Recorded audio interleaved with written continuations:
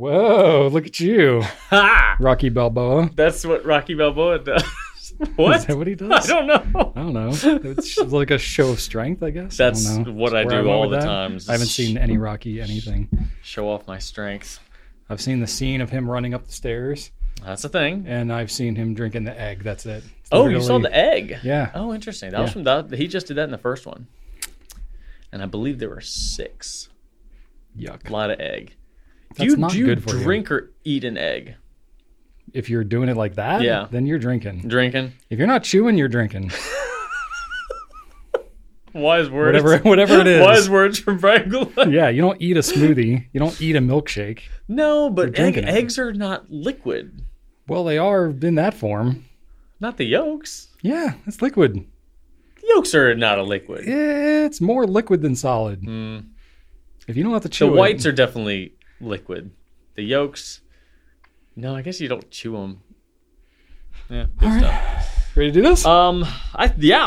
Mm-hmm. You got a jacket on and everything? Are you like I'm a little you chilly gonna today. Stay around for a while or I'm what just a here? little chilly. All right, that's fine. It's not. That's fine. It's not. It's kind of a dreary, chilly It day. is a dreary day. It's Yeah. not a beautiful day out today. No. All right, let's do it. Welcome, everyone, to episode number 77 of the Goulet Pencast, where fountain pens are still a thing. I am Brian Goulet, I am Drew Brown. and we are here from Goulet Pens to deliver this casual and informal, tangential and extraneous, superfluous and extemporaneous fountain pen show, where we talk about what's going on with the Goulet Pen Company and in our fountain pen lives. We are back this week after missing last week, thanks to my illness, but I'm all better now. Yay! I got COVID for the first time. Missed it for 3 years. Finally caught up with me, and yeah, I was out. There you go. I was relatively But you're back, stronger than ever. relatively asymptomatic, so There you that was good. But anyway, it hit Rachel much harder than it hit me, unfortunately. But that's usually how it goes with illness. Usually hits her, and then Same thing happened in my house. and I'm just like, no, dear, you rest. I'm gonna do all the dishes. Yep. And clean up the house. I was tired. She was deathly ill. Yeah, that's pretty much how it was with us. But we're both much better. Anyway, in today's show, excuse me, that was not an illness-related thing. I just ate an apple and I had a little bit of it left in my throat, but it's all good now. In today's show, we're going to be talking about what you can look forward to in 2023 from Goulet Pens. Would we still enjoy the hobby if we were capped at $20 a pen? If replacing a feed would make a difference in writing, like replacing a nib does. We'll discuss stingy pens versus gushers, and which might surprise you about how we like them. And we also discuss our music tastes, not pen related at all. We'll spotlight the ST Dupont Line D. We're going to play Two Truths and a Lie, and lots more fun banter to come. Should be fun. Hopefully Yes. we'll make up for missing last week. And we're going to start that off with some feedback. All right. All right, Drew, what you got here? Laura says, I have a Kaweco Palm Green. Oh, Kaweco Palm Green, the color, in my green Lilliput. I think it's the perfect match, but maybe I should check out Drew's fave, Spearmint. Heyo. I haven't used Palm Green. Neither have I don't I. carry the Quaco ink. Well, why would you need to when you have Spearmint, Laura? Okay, You there you go. definitely should try it. And if you don't like it, Brian will give you your money back. I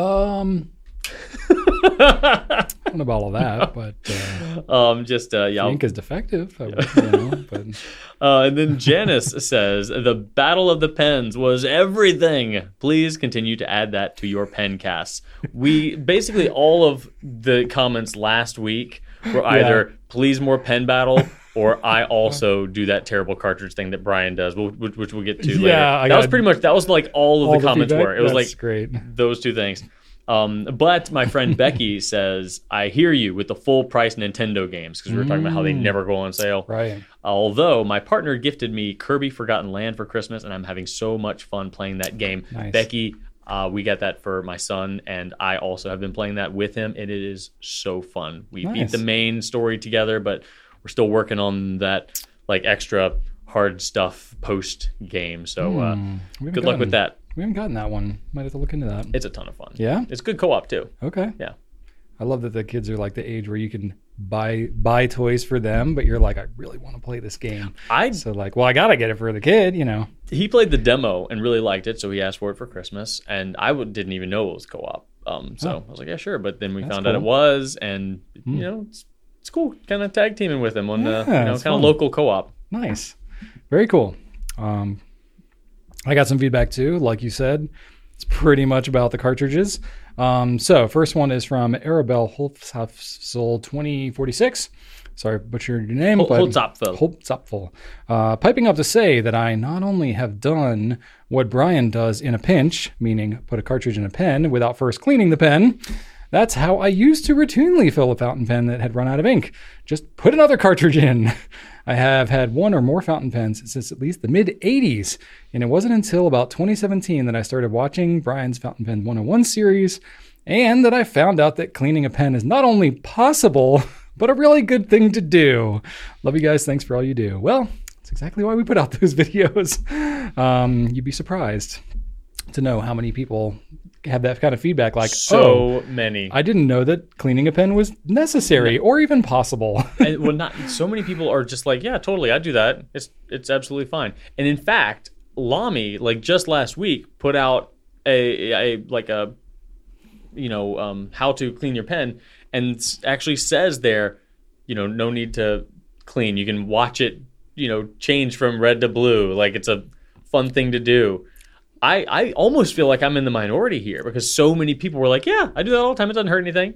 So I think maybe if you're using cartridges specifically, it's within the same brand, you're generally pretty safe to do that. It's when you go mixing brands and you use, boutique inks that are more saturated and have more unique properties that you could potentially run into issues. So for me, it was like drilled into me very early on, like you clean your pen between every ink that you use. That's what I've always done. But I think ultimately, it's not like your pen's going to blow up. Yeah. Worst case, it's going to kind of crust up or gel up or something like that.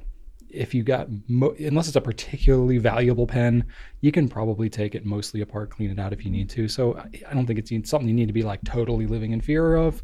Just be aware that if you are just throwing inks in there willy-nilly without cleaning them, you could end up with some interesting things happening. But I don't know. Go for it. Do whatever floats your boat. Miss Wolferstar. Wow, I can't read these names at all today. Flower Star. Miss Flower Star. The O is like a 0. Okay, anyway. Says, that's the reason I use cartridges. In some pens, I like to fill the cartridges, but I use my other cartridge pens exactly as Brian describes. I like how Lamy Violet slowly turns into Lamy Turquoise. I mean, that's cool. Go for it. I mean, that's the same concept as like the Pilot Parallel. That's how they work. Yeah. You have two different, the way that they advertise the Parallel is you basically have one pen inked with one pen inked with the other. You can touch the nibs together, or the plates as they are on that pen, and it kind of like blends the ink a little bit, and then you get sort of an ombre effect. Yep. Now, those are like mixable ink cartridges, so they're kind of like geared more towards that. But especially if you have any like lesser saturated ink colors, they'll blend together like that, and you can do that. You can literally do that with any pen. It's just easier with the plates on the Parallel. So anyway, well, I didn't know I was hitting on such a chord with everybody. It's a very popular technique. I guess it's a technique. Lack of technique. Yeah. All right. And then Modern Synthesis says, Brian's most mentioned pen things. Number 1, Lamy 2000. Number 2, that time he washed a blue fire Lilliput. Yep. Number 3, that time he did something with a carport with a traveler's pen in his pocket. Yep. Those do get mentioned a lot. They do get mentioned a lot, don't they? Maybe I need to change up my repertoire a little bit. You just need to do getting a bit predictable. You need to do something even wilder and more crazy with a fountain pen in your pocket. Apparently. Chop a tree down with a fountain pen. With a pen? Next time. What pen would be the ideal pen to try to take a tree down with? Some, like a eyedroppered Collier.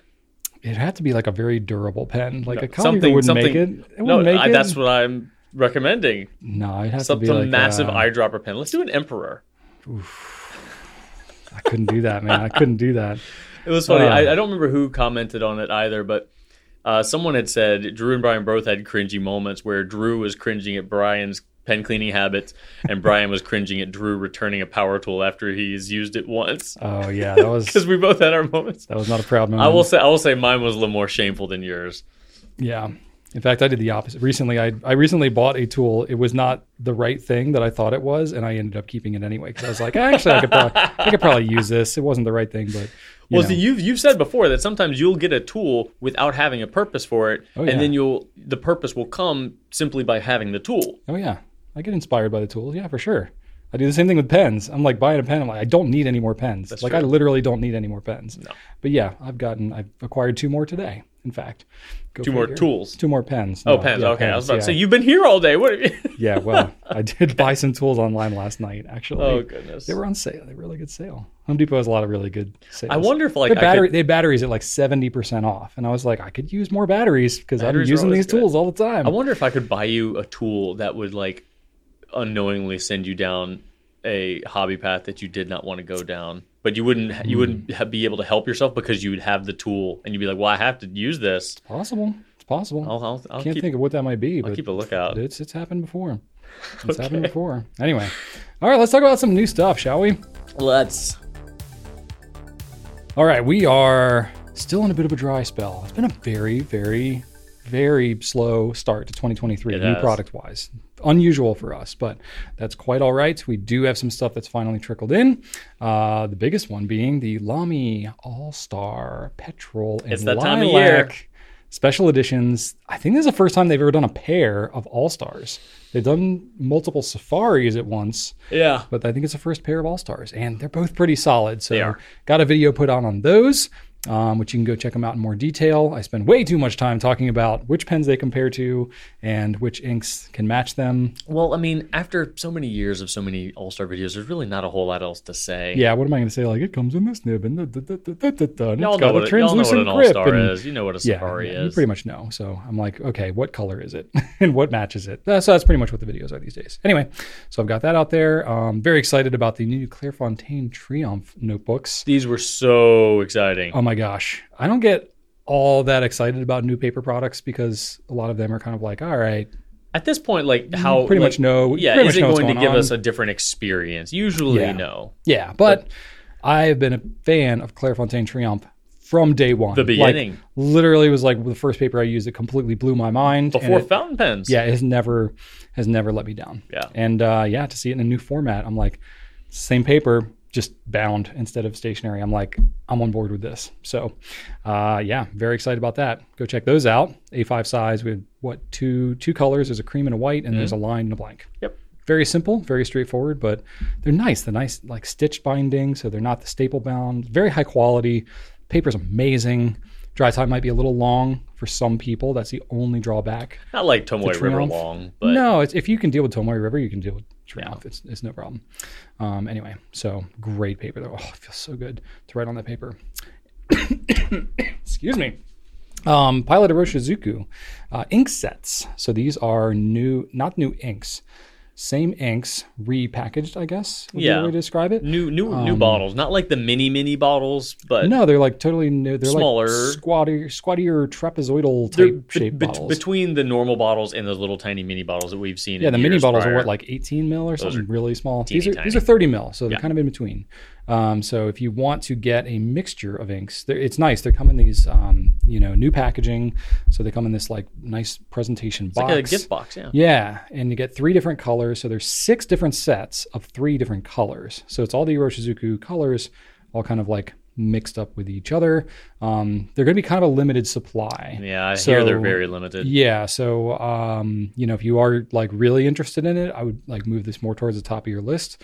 But you can check out which bottles come in which set, and then pick them up for $60.80. Yeah, and they are on our website right now, so you can sign up to be notified when they do get in stock. Like you said, these are limited, so I would get on that list. Yeah, so as we're that we can recording email this, you. we have on our like launch calendar like Friday ? Yeah. So I don't know if they'll be launched by the time that these come out, but yeah, if you do sign up for the email thing, then you'll know as soon as we get them in. That's all I got, Drew. What about you? I've got some stuff. Yeah. We launched the Esterbrook Esty in Petrified Forest Yeah. recently. That is a $175.50, not $175.50 pen.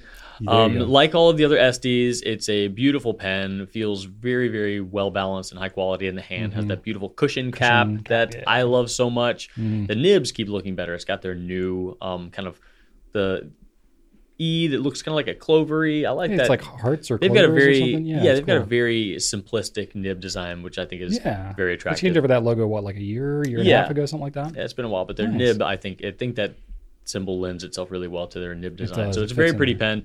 Check it out. It's available now. Also available now, by the time this pencast publishes, is a new Line D ST Dupont pen. And this is their Carbon series, which we've been looking forward to for quite a while. Yeah. It's very different than other Line D pens. Normally, their kind of standard line of Line D pens are more professional, subdued, a little bit more subtle than this. And then, of course, they've got kind of the crazy special editions like the Space Odyssey. But this one is kind of a crazy, more regular-ish edition. Anyway, it's made of a carbon fiber. I guess it would be a composite of some kind, like a carbon fiber composite. Yeah.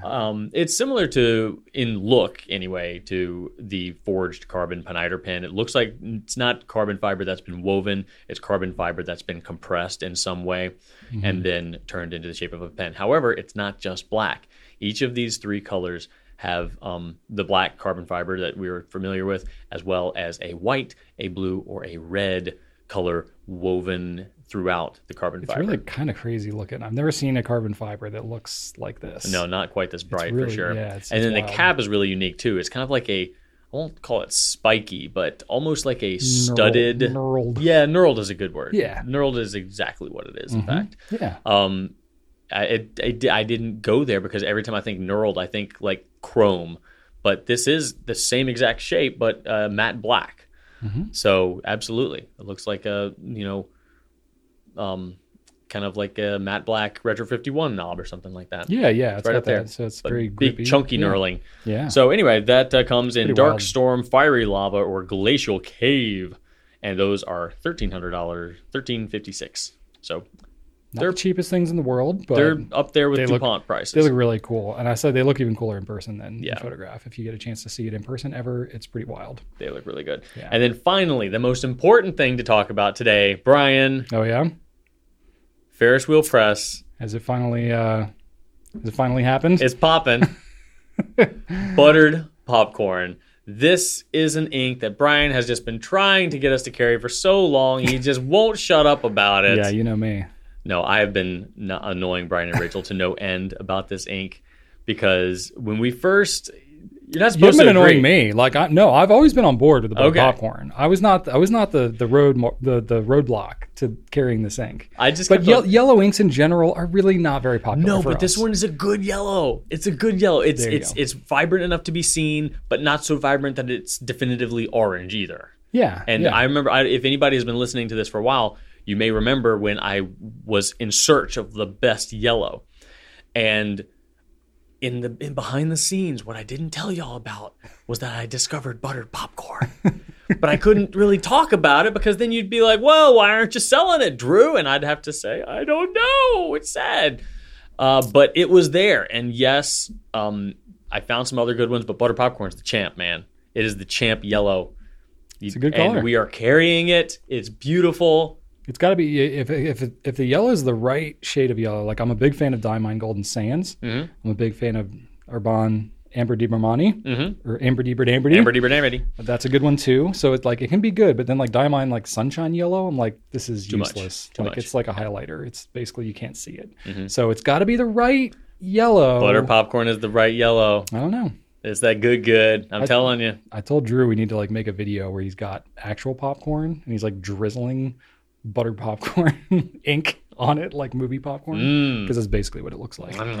Anyway, So, yeah. it's here. It has arrived. It's a totally regular ink, but I do writing samples for like a limited special edition. Yeah. But I don't know. Rachel added it to my list to do these. I'm like, okay. I think she just knows how much joy it's going to bring you.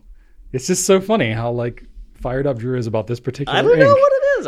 I'm I don't pretty know. jazzed up about buttered popcorn. Would you be this excited about it if you hadn't like inked up all yellow inks a little while back? Like, did you already have an affinity towards buttered popcorn, or do you think? No, that, like, I think it was because of did that, my like, yellow set ink. it off? 'Cause- well, you just need to take the time to focus on appreciating a particular type of color, and I think that if you focus on appreciating that type of color, eventually you will end up appreciating it. If you think that's seek fair. that out, you will find it. I think that's fair. It's a good idea. Yeah. So yeah, I absolutely advocate for anybody to pick a color that they don't often use, be it magenta or brown or something that they just don't normally find. Gray is a good one.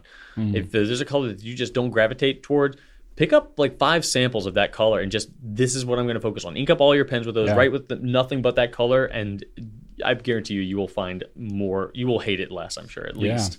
Olive green, that's another one that you might not think to try, but then you try a few and you're like, actually, this looks I did that good. with Vert Olive. Yeah, that's a good one too. Beautiful. A lot of the Urban colors are like sleepers. Like a lot of them are really, really good. They're staples. But they're subtle. They're subtle.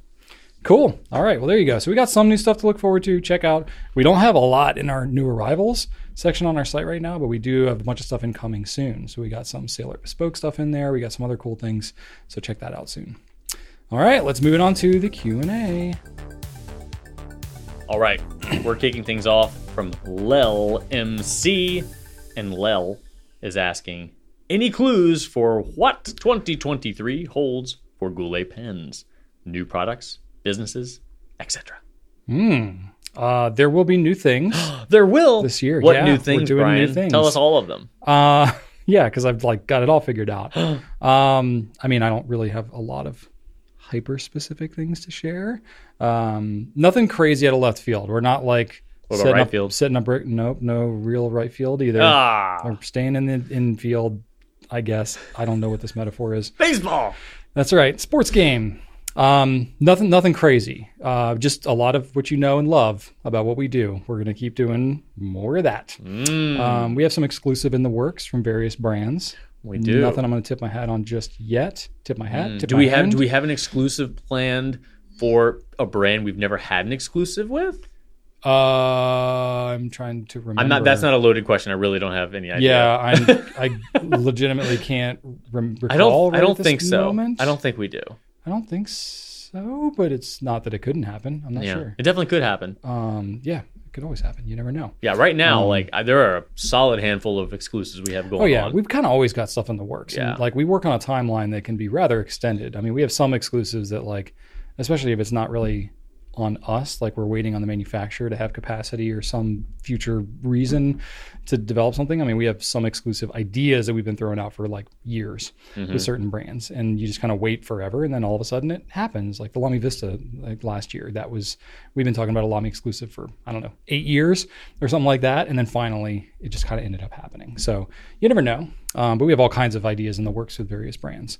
So yeah, there will definitely be more of that. I'm not looking to get away from that. I'll say this is a great question, but I don't just because it's the start of the year. I know there's temptation to be like, oh yeah, what's happening this year? I honestly don't know yet because we finished out the holiday season. Rachel and I were just ill, so we're kind of getting back on our feet there. And then we are going to be meeting with a bunch of our reps and stuff like that coming up. We have a lot of planning. We have our development reviews for our team and a lot of that stuff. That started happening right now. Yeah. Literally when Rachel and I tested positive with COVID, we were having our leadership offsite planning meeting. We were virtual already, thank goodness, but that was already kind of happening. So it was those are some of the things that we set out our initiatives and projects for the year. So we have a bunch of work on our website planned, and we have, a bunch of things like that, but nothing that's crazy going to blow your mind at this point. But I'll say we're the next couple of months, we're talking about what we're going to do and what we're going to prioritize. So we'll definitely have stuff. But I just don't have everything laid out for the year, by the end of January. It just doesn't usually shake out like that. We're usually recovering from the holidays, trying to get things going at the start of the year. We get through our development reviews, and then, usually March, April, we start to get more into the projects for the year. But, I know right now we're also working on at least a couple order additives, some freebies that we might be tossing in, maybe a sticker. We'll see. Yeah, we've got some of those types of things. Yeah, we've got some of those in the works as well. We talked about pen shows, traveling more. You went to a few.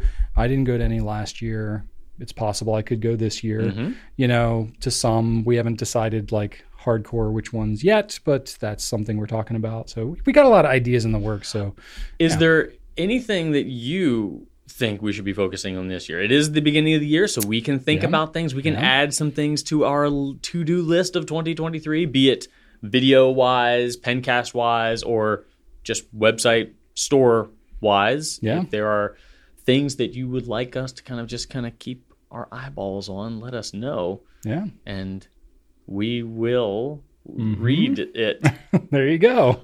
We will look at it and make no further commitment beyond that. But yeah, anyway, so that's kind of what we got kicking off right now. Sorry, I don't have like a lot of hyper specific things. Are we going to have an exclusive Mont Blanc?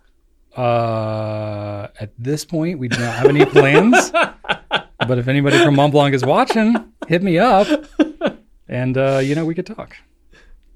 Anything. I like how optimistic you are. I like to leave the door open. I'm not opposed to it. There we go. But Fantastic. it's not likely to happen, probably. Not impossible. Not impossible. That's right. You heard it here first. That's right. Oh, goodness. All right. Moving along. Next question I got is from Mark Summers, 7816. Do you think this is Mark Summers, like from Nickelodeon back in the day? No, that's Summers. No, I've actually spoken to this Mark plenty of times. Okay. Well, I'm sure you're He's cool still too, cool, Mark. though. Yeah. He's not the host of Double Dare, but he seems like a pretty solid dude. Or What Would You Do? Yeah. Was any of that show too? Yeah. I was a child of Nickelodeon in the 90s. Definitely knew what's up. Watched a lot of slime get dropped on people back in my day. Anyway, okay, so Mark asked, would you still enjoy the fountain pen hobby if your maximum pen value was limited to $20 or less? I'm curious because I think you interpreted this question a little differently than I did.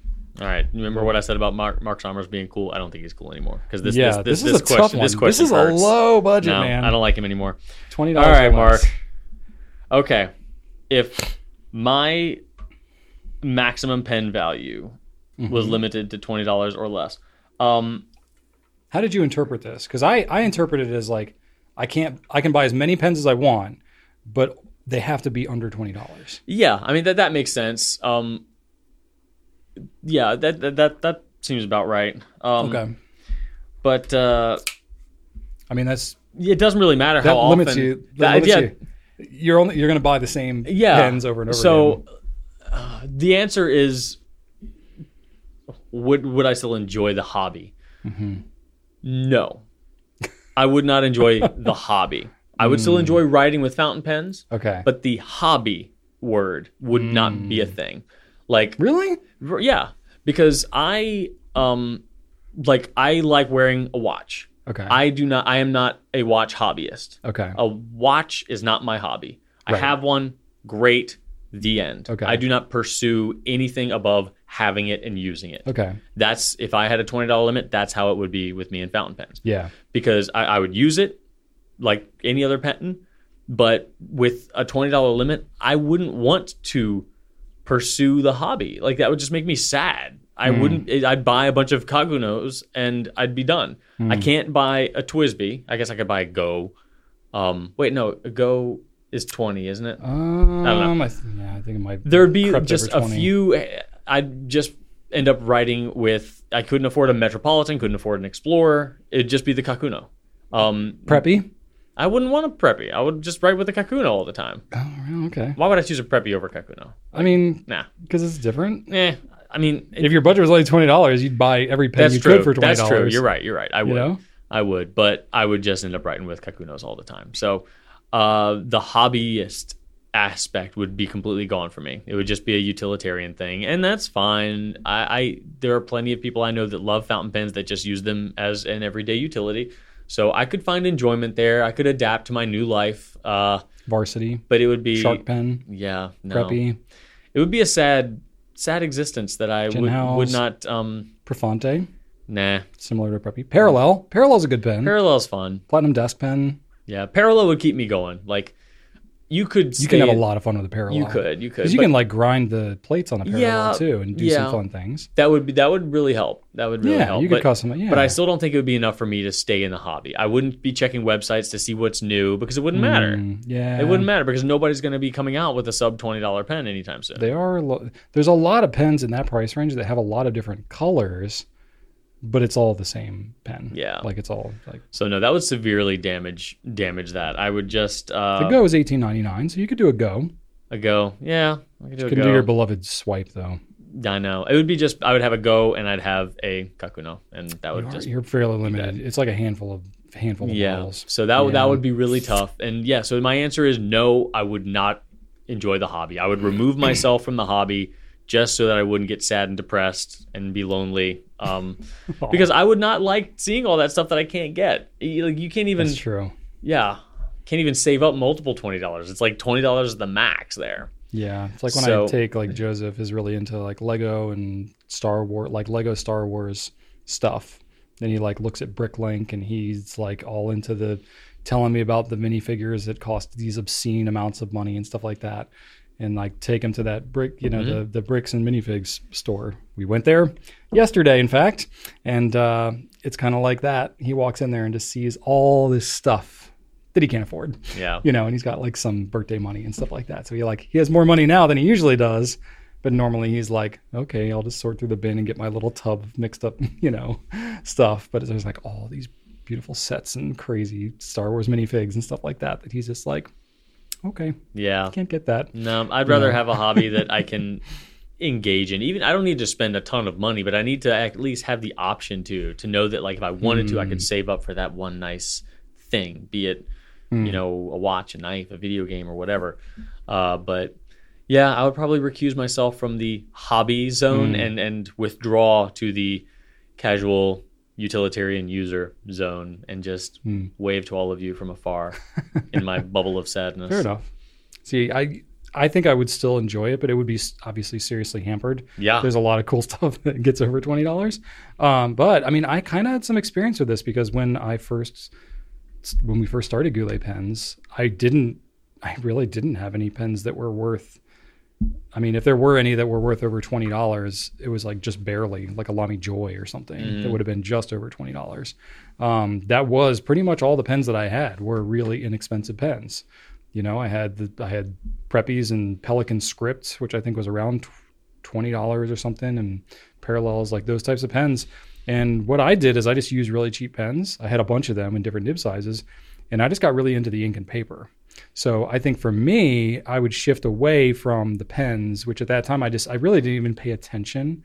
Really this first year, so like 2009, 2010, I really didn't pay attention to many of the pen brands at all because they all just seemed so out of my reach. So I got really into the cheap pens that were kind of like known and, established and that I could afford. And then I just used ink and paper, and that kept a very rich writing experience for me. Yeah. I know a lot of people that seem to be just as much into the ink as they are the pens. Absolutely. I'm not. I'm way more into the pens. Well, that's okay. I mean, I wonder how much of that is just because of like the accessibility. Like, if you weren't surrounded by all these like really nice pens all the time, and like, because you have to like, you're like writing sample and testing them and like all that kind of stuff. So they're like in your hands all the time. Yeah. But if you didn't pay as much attention to like which new pens are coming out and paid a lot more attention to just like the ink and paper and stuff, I still feel like there's a lot to enjoy there. Maybe. You know what I mean? Mm-hmm. That's kind of how I feel about it. That makes sense. There's a lot of people I know that don't have big budgets that enjoy the crud out of fountain pens. Right, but not having a big budget versus never, ever being able to spend more than $20. Like that, like not even 35. Like, see, and the way that Mark phrased it here is like your maximum pen value is limited to 20 or yes. less. That's not even saying like you can only buy $20 pens, because I'd be like, oh, I'd buy like 30 of those, and then I would trade it with somebody for like a really nice pen. Really diabolical, no, Mark. Maximum value is limited to $20. Like, dang it! Like you really locked us in there.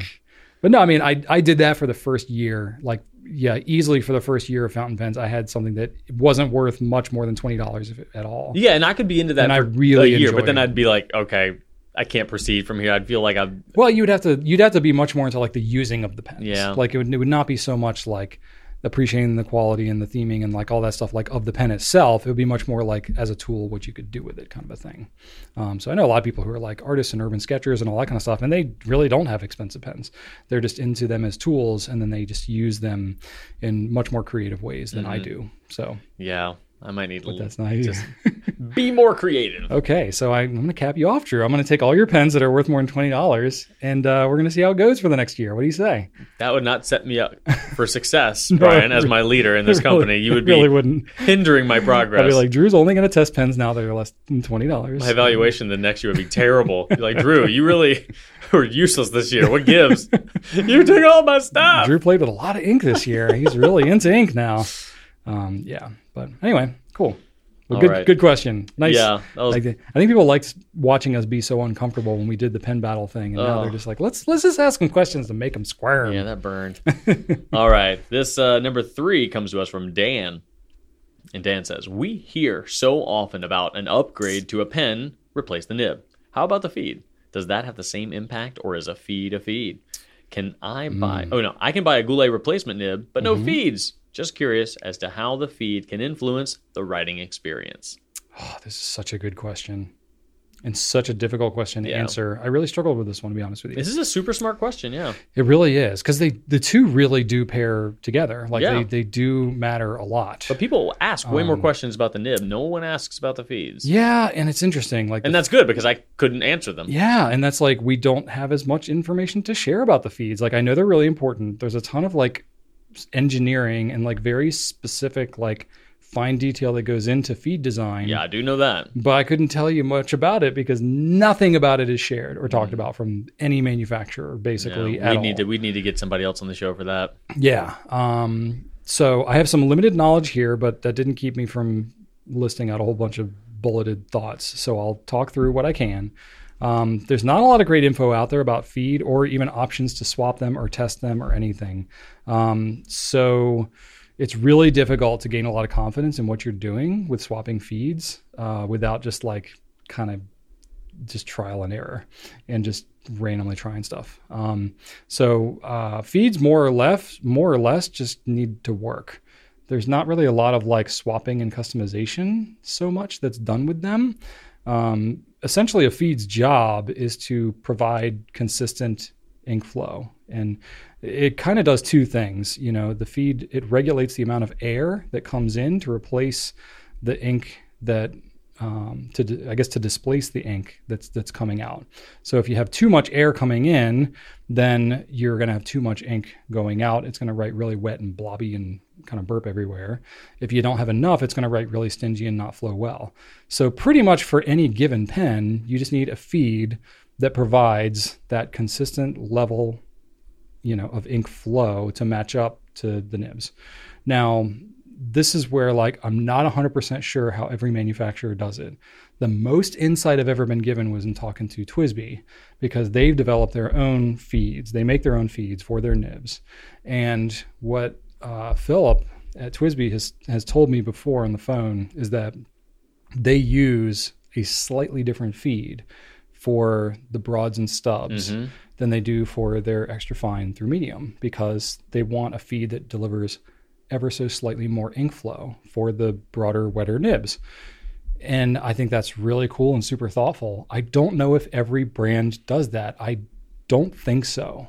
I don't think that that's something most other pen brands do. If they did, they're not talking about it. And maybe there's certain feed designs that can accommodate a broader spectrum of flow. I don't know.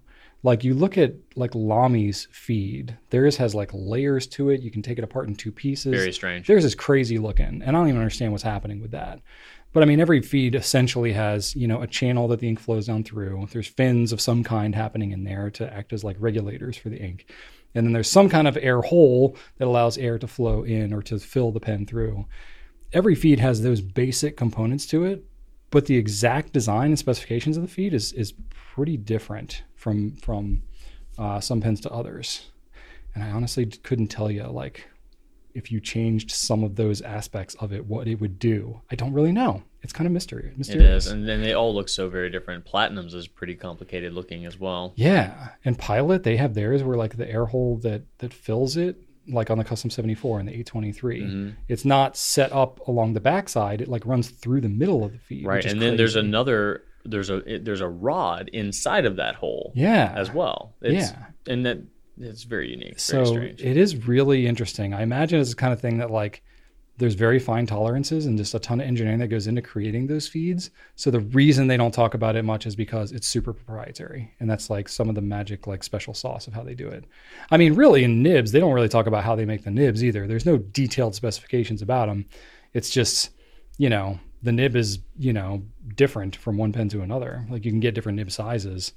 But if there are different feeds that are on different pens, it's never advertised or they don't talk about it. It's like just hidden and out of the way. And then you look at some feeds, you've got a single channel, and you get some feeds that have two really, really tiny channels, like the main ink channel.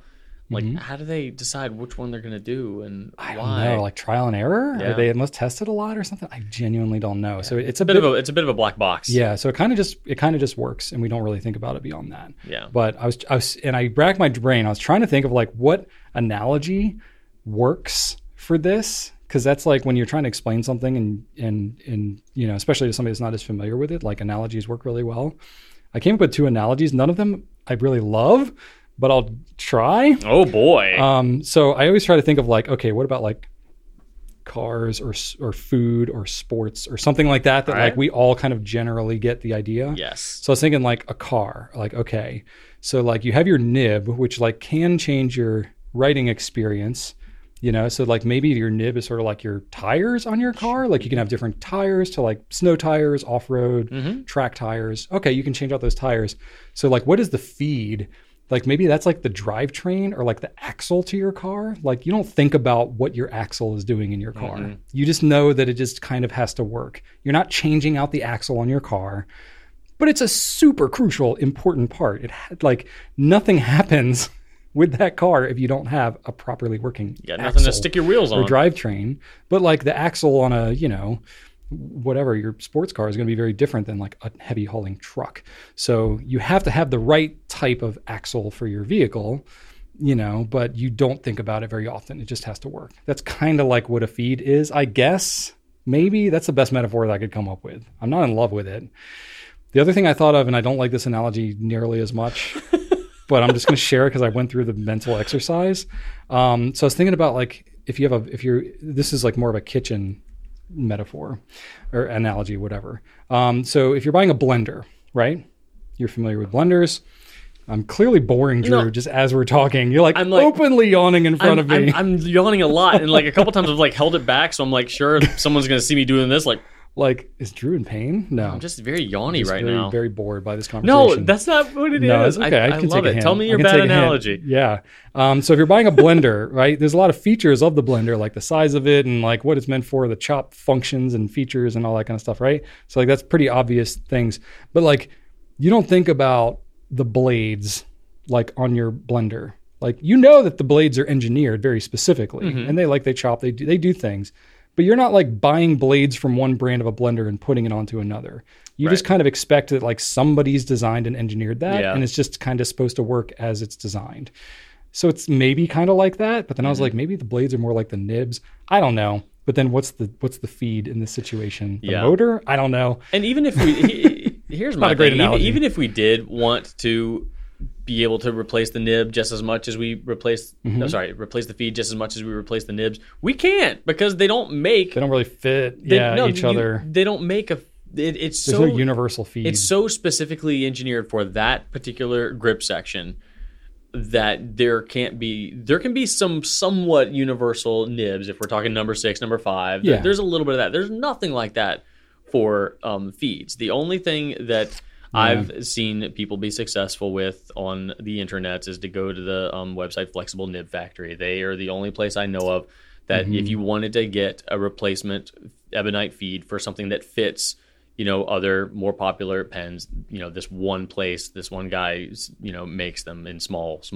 batches. Yeah. But it's not something that it's not universal. Like it's made, like if you want to get a ebonite feed for a Pilot, whatever, custom 823. It's basically like you got to buy the Pilot custom 823 feed that he's designed. Then that'll fit like a, you know, Yovo number 6 or something like that. It's like, but you're basically saying I want to have this nib available on this pen, so you buy a feed specifically for that. It's not like, it's and you're not buying it to be like I want a feed that's a wetter or a drier. Well, he actually does have. Can you modify it? Like well, that? No, you can buy 2-channel versus 3-channel depending on what. So sort of that. But idea. you're talking about one place that does it. It's definitely not something that's on the radar of most pen companies or any pen companies. He's not even a pen company, so it's just not on their radar. So it can't really be on ours because that option just isn't even available to us. Like I've known, the only thing that I've known that like in terms of like even a modification, I guess, of feeds is, and this is very, very sketchy to do, but people who like take an X-Acto knife and like carve out like the channel on their feed. I know more people that have ruined it than have done it successfully, but it is a technique that I've heard, especially if anybody's like adding flex or something like that, they need like increased ink flow, like pretty dramatically increased ink flow. That is a technique. And if it's an ebonite feed, you can potentially use an automatic tool of some kind, like a Dremel, because ebonite is a different material than plastic. It doesn't like melt initially, but something like a Dremel will completely melt a plastic feed. So with that, you would need to use some type of blade. Yeah, but that's pretty sketchy. So yeah, unfortunately, I don't have like the best information to share on this topic, which should tell you something. I've been doing this 13 years, and I've shared everything I know with you about it, which is not much. So I wouldn't worry about it too much. Just use whatever the feed is that's in there, and that's all you need to worry about. There are enough inks out there that you can usually try enough until your feed is happy with whatever you're feeding it. And make sure it's clean. Like if you've never cleaned your pen, maybe try that. Absolutely. You might not need a new feed. All right, moving on. Next question I've got is by 6x6 Matt. Says, we know who loves the gushers and the extra fines, but what are your exceptions? I'm assuming I'm the gushers and you're the extra fines. I would think so, yeah. But you like gushers too. You're not like anti-gushing. I'm not anti-gush, no. I'm not anti-extra Now, fine. my mom would never buy gushers for me as a kid. I'd always need just to straight up sugar. That's why. I know. Yeah, that's a good mothering right there. Every now and then I'd be able to barter for, a pack of gushers at the lunch table. If I had something, if like, hey, you want a snack pack? Give me those gushers. But I was the same way. My mom never bought me gushers, but I always wanted them. Well, as a parent now, I'm like, these packets are so tiny. There's like 4 in here. Oh, yeah.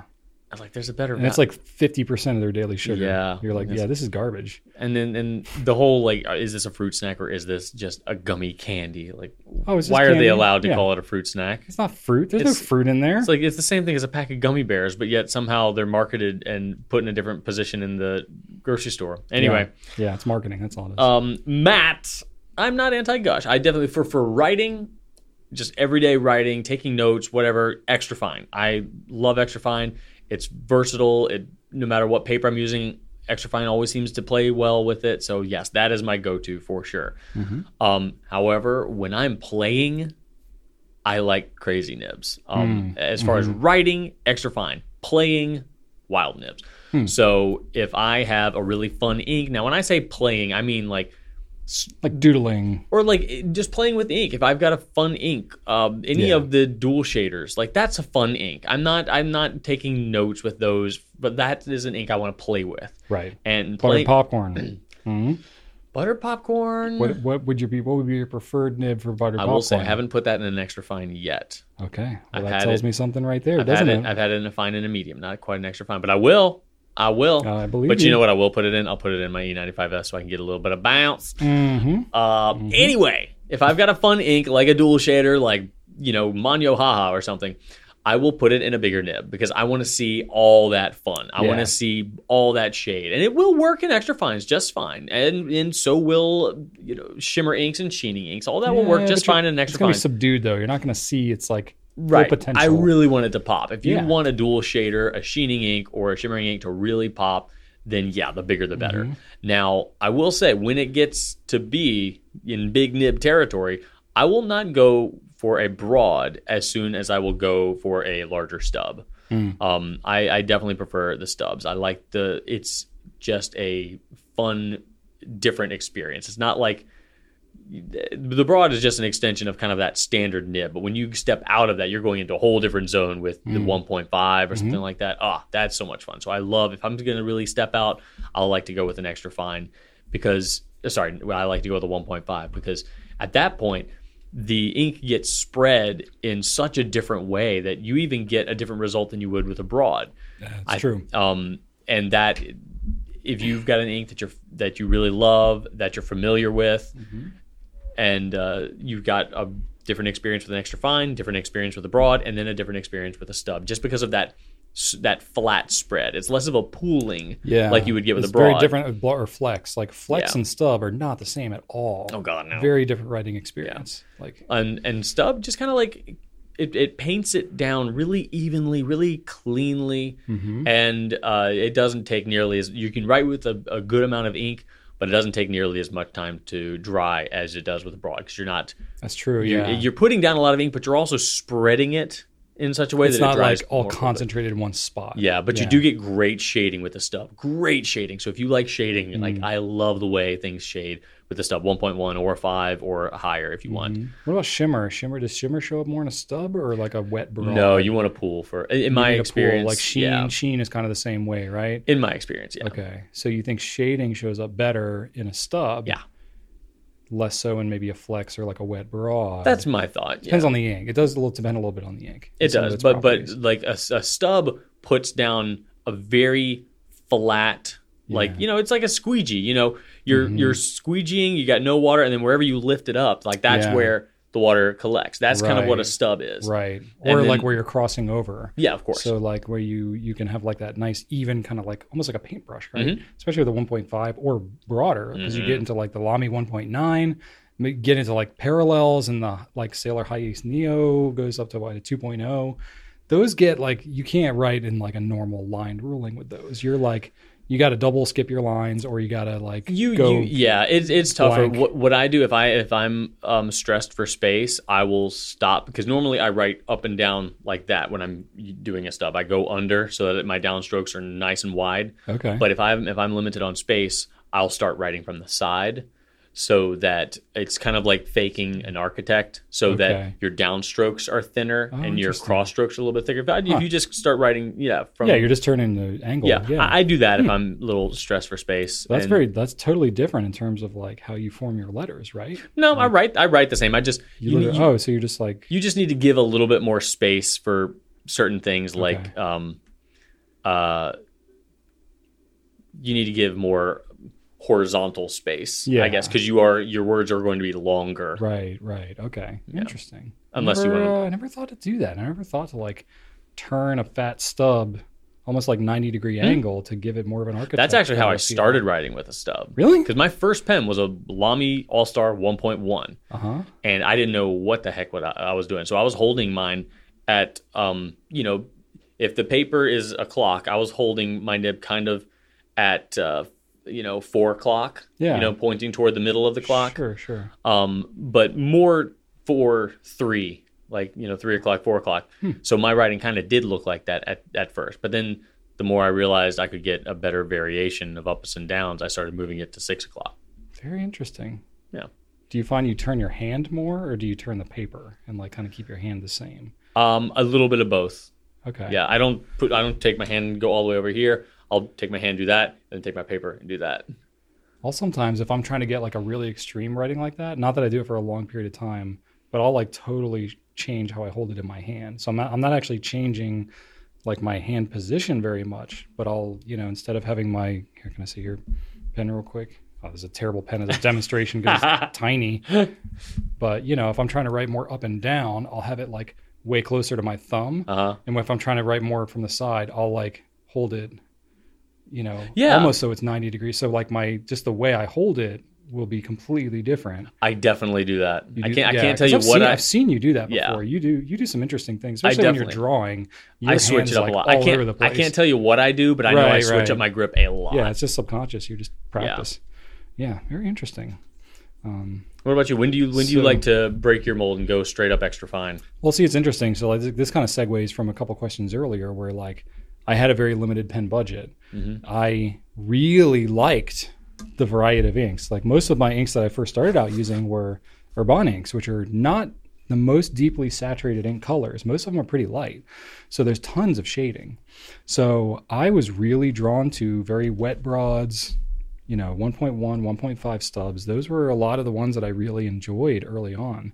So I enjoyed having very high shading inks with very wet writing pens. So that was honestly most of my draw. And it just, to me, it looked so different to ballpoints and roller balls. So like for me, fountain pens, it's like I could use much wilder, more interesting colors. I could use nib sizes that were just not anything you could replicate with a roller ball. So I was so just, it was like going through the wardrobe into Narnia. I was like, I'm into fountain pens here. I got inks, I got nib sizes. I'm in a whole, and then once I got into like really nice papers too, and it felt smooth, I was like, I want nothing to do with anything that can even be replicated with a rollerball. So I went way hard into like some of the extremes of what you get with fountain pens. And of course now this was 13 years ago now, almost 14 years ago. Now the options you have with chroma shading inks and high sheeners and all this stuff, shimmering inks, like you can get even further. Turbo Narnia. All kinds of cool stuff. So that's super fun. So I still enjoy that. But I would say the times where I deviate more from that is in particular where I'm taking notes for a more utilitarian purpose. Yeah. Specifically, like if I'm traveling, going to a work conference or something like that, I really don't want some crazy, stubby, high shading something or other ink. Because, first off, those things could be maybe slightly more temperamental or whatever, or you have to write so much bigger, you're going to take up more space in your notebook or whatever. And you so can I like to write too. Yeah, exactly. And then you might have to fill it more or whatever. So I tend to be a little bit more utilitarian. So like now it's at the point where if I can travel and if I can bring like a TWSBI 580, that holds a pretty decent volume of ink and it's got a fine or an extra fine nib on it, I don't even have to bring ink with me. Like that thing's going to last me a 4-day conference, and I can take notes all day long and never run out of ink. So I'll bring like a backup pen maybe, but I'm not, So that's not so different than my opinion as far as extra fines being good for utility. Yeah, it's not that different, but I probably don't use, well, I don't know. I got to think about this a little bit because I just kind of do what I do. I haven't really thought that much about it. Well, you think about that. I'll mention another part that I forgot to mention. And if you are getting a fun nib ground, like we're talking architects or any sort of other interesting nib customization or grind, there are way more possibilities when you start with a larger nib. That's true. Than when you start with an extra fine. So that's another exception that I will make. Is you can always grind finer, but you can't really add more on. Right. Very so easily. Most of the fun custom nibs you'll find with interesting grinds are going to be of the larger sort. Yeah. Like stacked nibs and stuff like that. Like extra fine, you're just not. That's not the realm where crazy nibs live. Nah, pretty much unless you're going like needlepoint or like particular like hyperflex and stuff like that. Those are the only ones where like custom grinds with a really fine nib make any sense.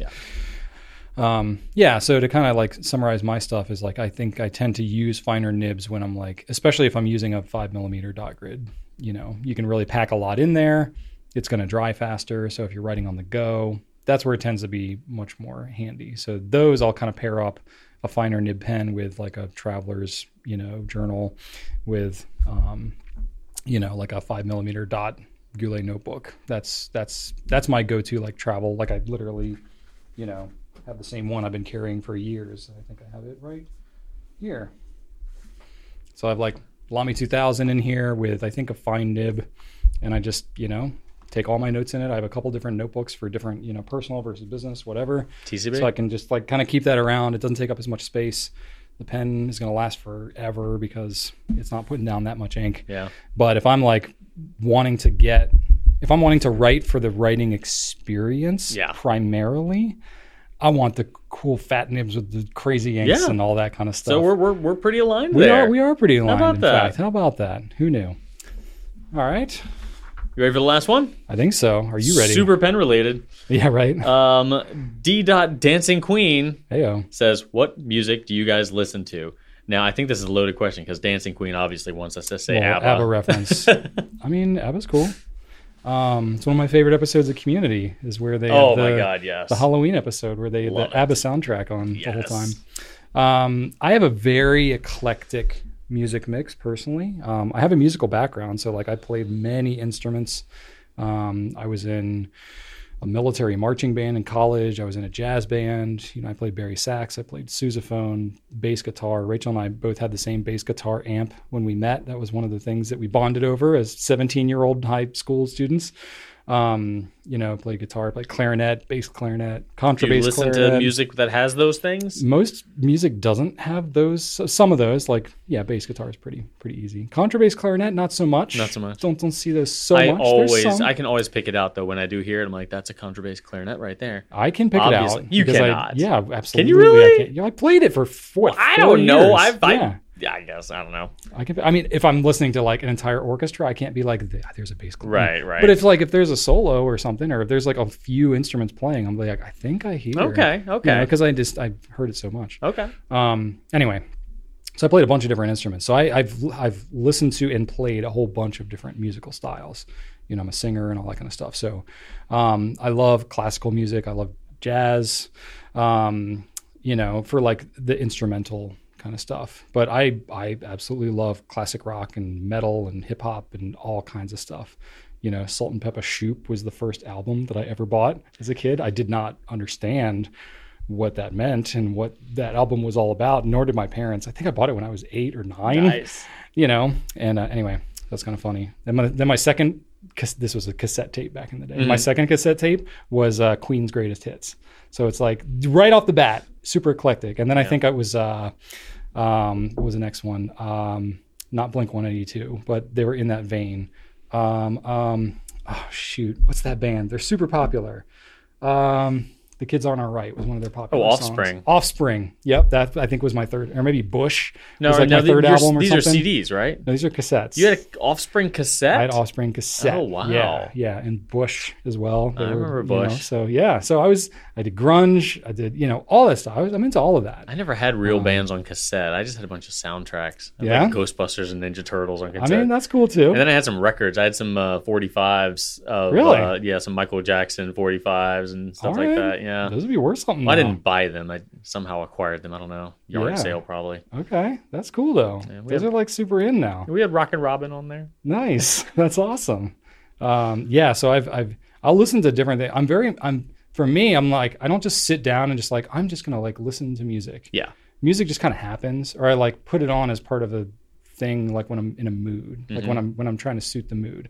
So if I'm going to like do yard work outside or like do a heavy workout or something, I'll put on some like speed metal, like something crazy, or some I'm trying to think of like some of the Halloween or something like that, just like some operatic, metal or whatever. But I also did like, I had access to computers probably earlier than most because my parents had a business in the house where they had a lot of computers. So I did like music looping like very early on. So I got into like EDM and dubstep and like that type of stuff. I've always been fascinated by that just because of, I like things with a driving beat. I like having sound systems in my car. I had that in like high school and college, and I installed one in my car over COVID, as I've shared on here. So I'll listen to that stuff. But then like if I'm working on stuff, like I can't have stuff with like a big driving beat or something like that if I'm like trying to actually work and concentrate. Like if I'm trying to prep for a video, or trying to script something or, whatever, going through like our financials or with our business, like I can't be listening to, Guns N' Roses. I'm doing our financial model, so I'll listen to like bossa nova or some kind of like spa, like chill music. That's just like no words or lyrics or nothing in English, at least. If it has lyrics and it's in a foreign language and just kind of in the background, I can sort of tune it out. So it's like, I definitely listen to a lot more music when I'm like trying to focus or do something. And it's like just kind of there in the background, but I'm not really like focusing hard on the music. So yeah, very eclectic tastes. So I probably listen to a little bit less music now. I listen to a lot of audiobooks and podcasts, a lot more of that because it's just the stage of life that I'm in. I'm like trying to maximize every minute I have, so it's like I have interests in reading certain books and all that, but I'm like, I also have to do the dishes and mow the lawn. So I'll listen to a podcast while I'm mowing and trimming and all that kind of stuff. So that's probably more what I do now. And then music is more just like when I'm like, all right, I truly just want something in the background. Mm-hmm. So, do you ever, when you don't listen to music for a while, do you miss it? Yeah, maybe a little bit. Yeah, a little bit. Because I don't. No? No, like I have a weird relationship with music the last, 5+ years where when I discovered podcasts, I kind of stopped listening to music in my car. And that was the only time I listened to music. Okay.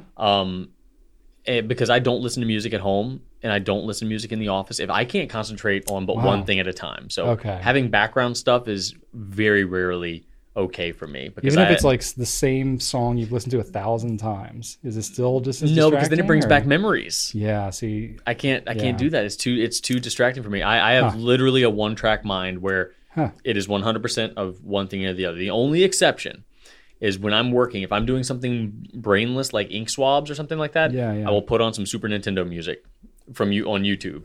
Okay. Where I will listen to Super Nintendo soundtracks, most notably Donkey Kong Country. Like that I can listen to Donkey Kong Country music all day long. That's a solid music. It's amazing. Yeah. So that just, it's so, it's familiar, so it's soothing, but there's nothing that is going to, it's just so, and it's so simple because it's just 16-bit video game music. MIDI music, So that I can do if I'm doing something at work that is brainless.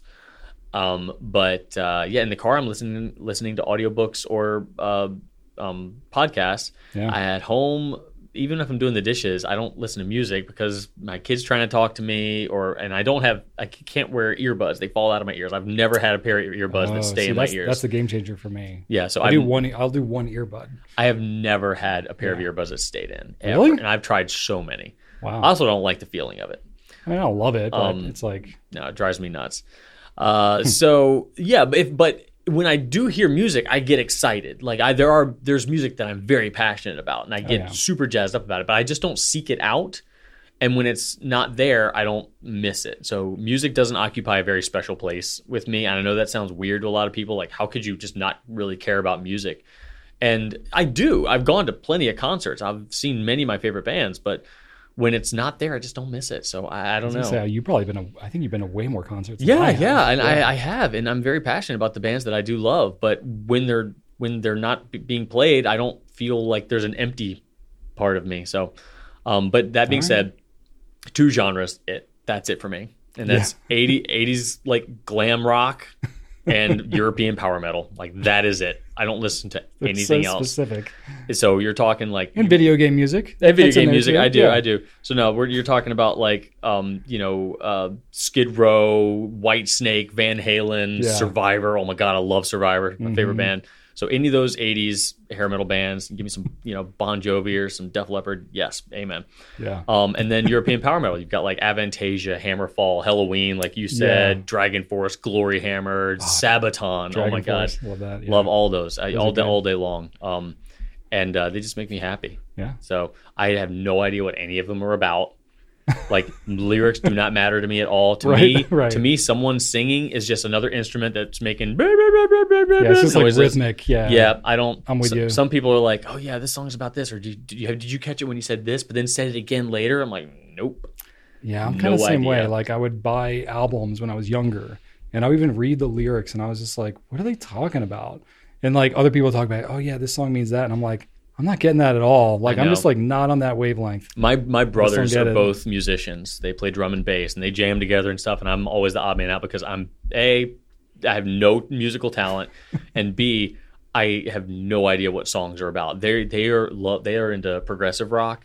Okay. So to them, every album is a story, and it just the meaning and the form and the unpredictable nature, but it's also kind of predictable. It's like they are just way into it. I'm just it's all over my head. It's like different wavelength. It's all over my head. So I'm just not there. Fair enough. But I do, and I've seen most of these live, and it has been epic every single time. But I'm okay without it as well. All right, fair enough.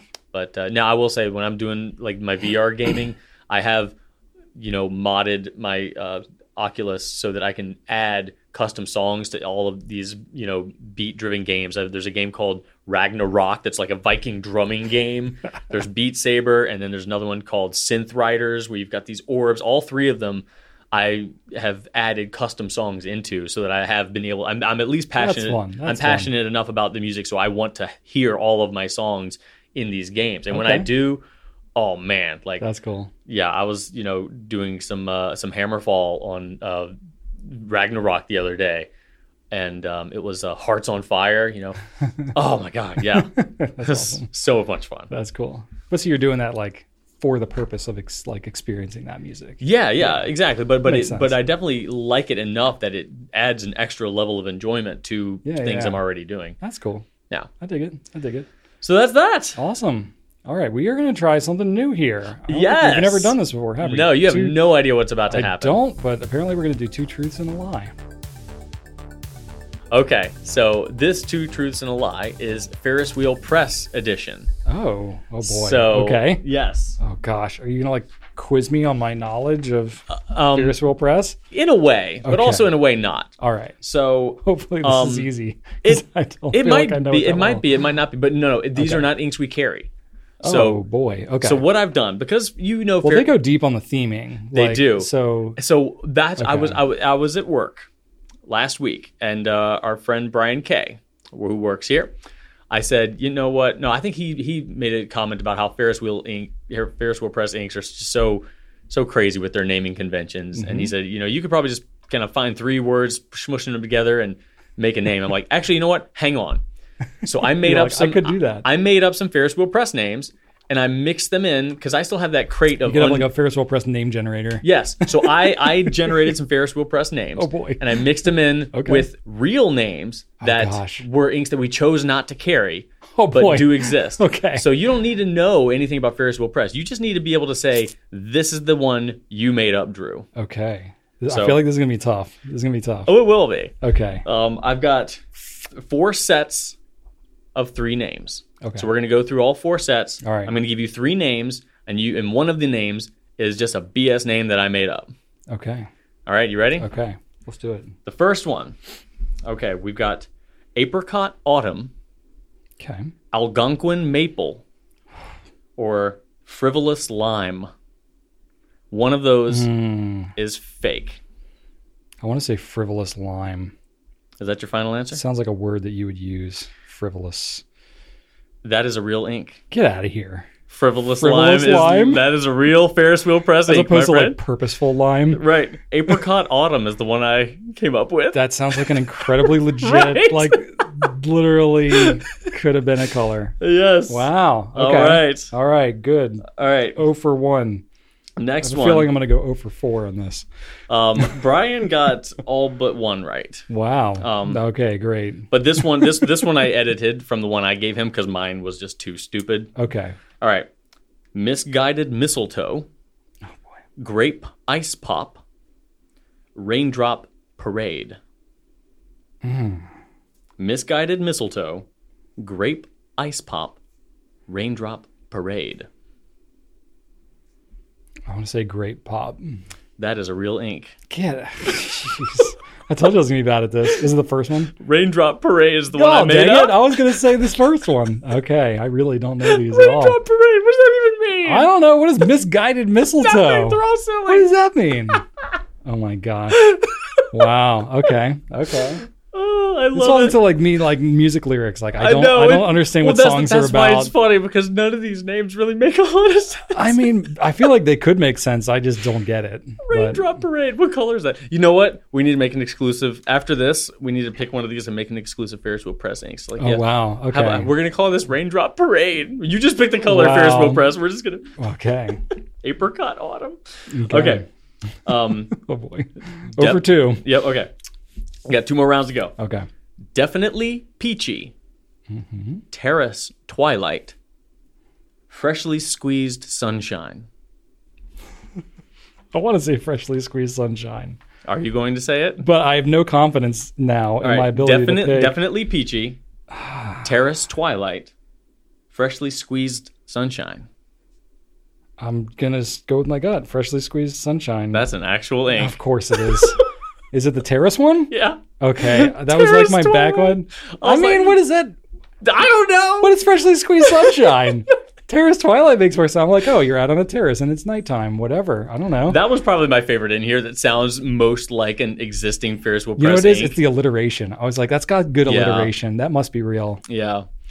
Maybe that's the one we need to make, Drew. Terrace Twilight. Yep. Okay, one more. This is your chance, buddy. Oh, boy. Wondrous Winterberry. Frosted Apple Bloom. Madame Mulberry.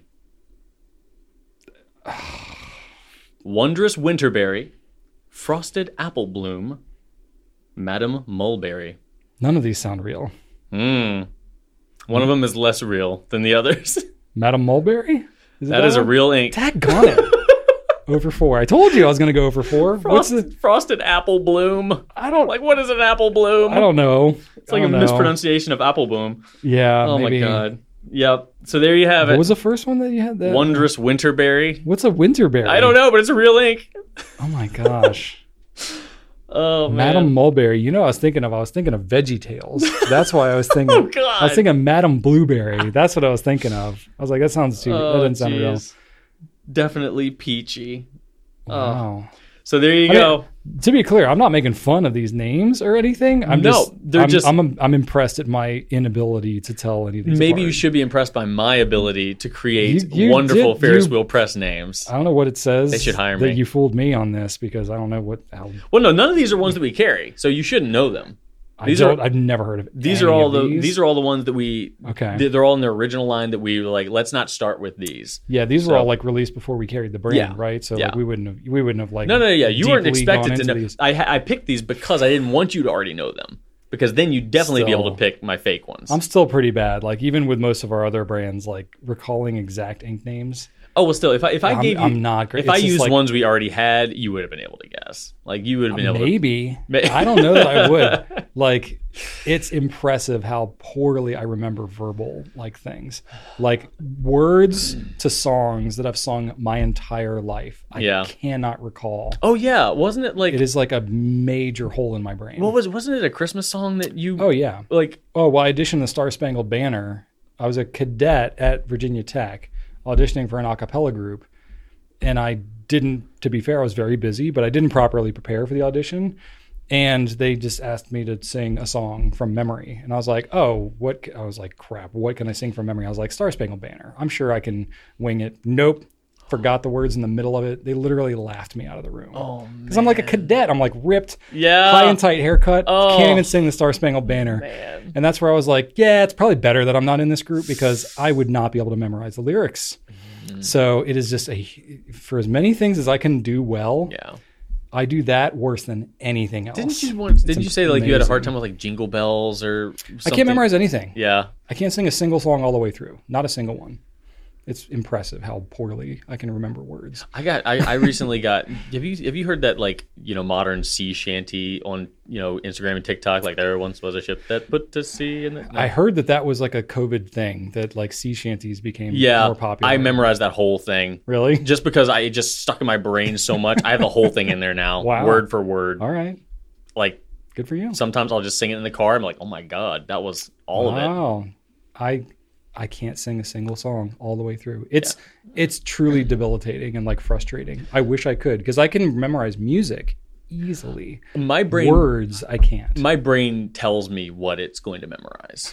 I don't tell it. You don't get to choose. No, it. I don't get to choose. That's Sometimes it wonderful. does though. Sometimes it does though, and it stays there forever. But nice, but it might not be helpful. I have no say in the matter. No. Fair enough. All right. Well, that was fun, Drew. Spot pen light is next. Fun. Oh yeah. It says pen spotlight. I know you said it backwards. Pen spotlight. Let's talk about the ST Dupont Line D. All right, Drew. Let's check it out. You brought me out a Line D here. I did. Yeah, I figured we should talk about ST Dupont. We haven't done an ST Dupont pen spotlight yet. We haven't. I've done a couple videos on them on the Line Ds. I did one when we first picked up the brand, and then when the newer like Guilloche ones came out. Yeah. So what do you got for me here? This is the Gold Dust. Yes. So very goldy and dusty. Okay. Fair enough. Now this is a brand that like, honestly, like we picked them up. They changed distributorship. They were previously distributed by Davidoff, which is like a cigar like distributor. Yeah, because lighters are kind of their bread and butter. Yeah. So they make really nice pens. They make really nice lighters. So they were really kind of underrepresented. From what I understand, they were much more known in the U.S. at least before we were around. Then they were distributed by Davidoff for about 10 years. They really prioritized the cigar lighters, nothing about the pens. Right. So this brand really kind of went under the radar. And then they changed distributorship. Now they're Coles of London, who also distributes Visconti. And they've been giving it a lot more, proper attention, I'll say. So we have a good relationship with them. And they kind of, asked us like, hey, can you guys take a look at the ST DuPonts? And they've, to be fair, they have changed up some of their designs a little bit and are catering more to, I would call, fountain pen enthusiasts than they were before. Yeah. And but it was like right when COVID hit, and they hit them hard in France. So I still feel like we haven't really seen what ST Dupont's intended to do or what they're capable of doing. But they make all kinds of stuff. It's not just pens. I mean, they make all kinds of leather goods and stuff like that. Like they're actually a fairly sizable company. And all made in France. It is made in France. Yeah, exactly. So turn that nib to the side. That's one of my favorite things about these you pens. like the shape of the nib. Like it's got this, they make these, are they Bach made or do they make these in-house? I thought they made them in-house. I can't remember.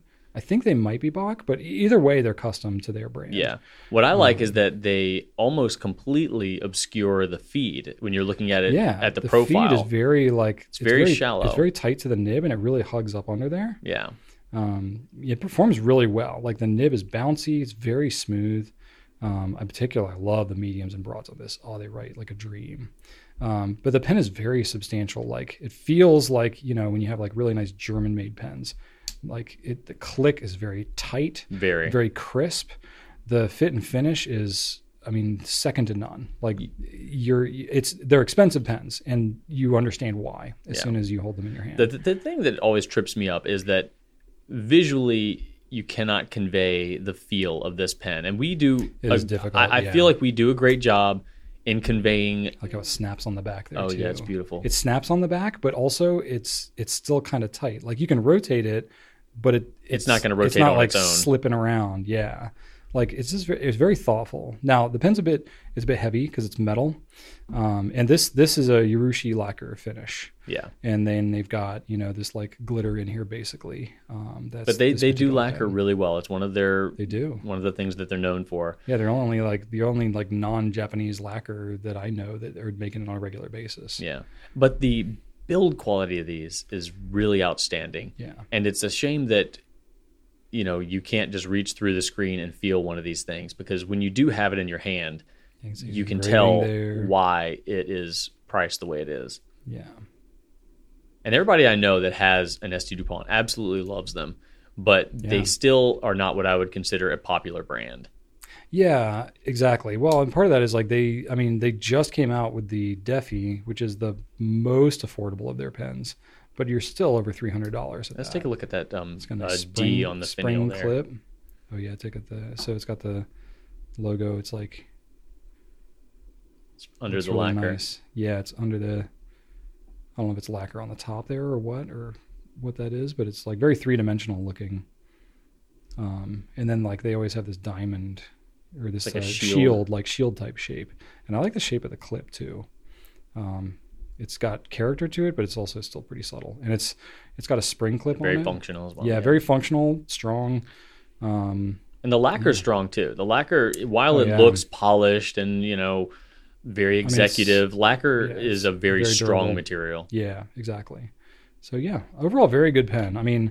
They always have the metal grips, which, some people maybe don't love as much. And it's got a little bit of texture to it, but with the texture, I think it's less bothersome because it's not I think of the TWSBI 580 ALR, where it's got a rib texture, but it's going, around the diameter of the pen.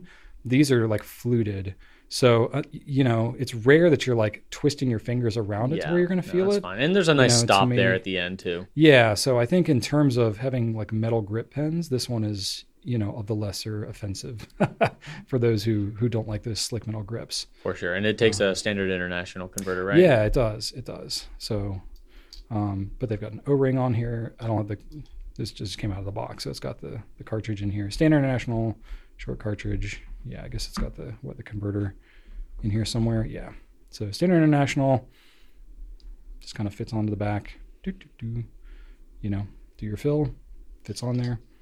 It's got nice O-ring. Are these wet riders in your experience? I think they're a little bit on the wetter side. Yeah. Yeah. But that's the mediums and the broads are definitely wet. The finer, I think they tend to be a little on the wet riding side. So more traditional, what you would consider to be European style or Western style nibs than you would get with your Japanese pens. So anyway, really nice pens. Thanks for bringing this up, Drew. I think we wanted to just feature it a little bit because it's not a pen that gets talked about quite as much because I think because of the price point and because of just the brand recognition, it's not one that as many people are familiar with and talking about quite as much, but I wanted to give it a little love. Yeah, it's It's what I would say is that if someone happens to be considering a brand like Visconti, which has pens in this price range, Sure. There's no reason they should not also consider ST Dupont. Yeah. If you're considering a Montegrappa, a Pineider, or a Visconti that is in the low $1,000 range, like $1,000 to $1,500, which is a very expensive pen, but there are also other pens that sell way more than ST Dupont does at those price points. Like those same people in that same market should absolutely be considering ST Dupont, in my opinion. Yeah. Like, absolutely. That should be in the mix. It should be right there in discussion with everything else in that price range for sure. And I don't think it is. I really don't think it is. And I think that's a shame because it is as good or better than a lot of other pens in that realm. I agree. Cool. Well, anyway, if you have any questions, leave them down in the comments or go check out ST Dupont on our site. And we'll, I think they're supposed to be coming out with some new stuff this year. So we'll let you all know when that happens. We'll have some brand new stuff that we talked about earlier. That's right. Those all carbon those, pens, and all those new things that I alluded to that. Oh yes, was non-specific. Yes, all of those 2023 things. Just lump it into that category. Why not? Very cool. All right, what do we got next, Drew? Oh, what's happening? Let's talk about nonsense now. What is happening? What is happening? Oh, well, I'll tell you. Lots happening. We got 2 weeks to cover now. Yeah, we did have 2 weeks to cover.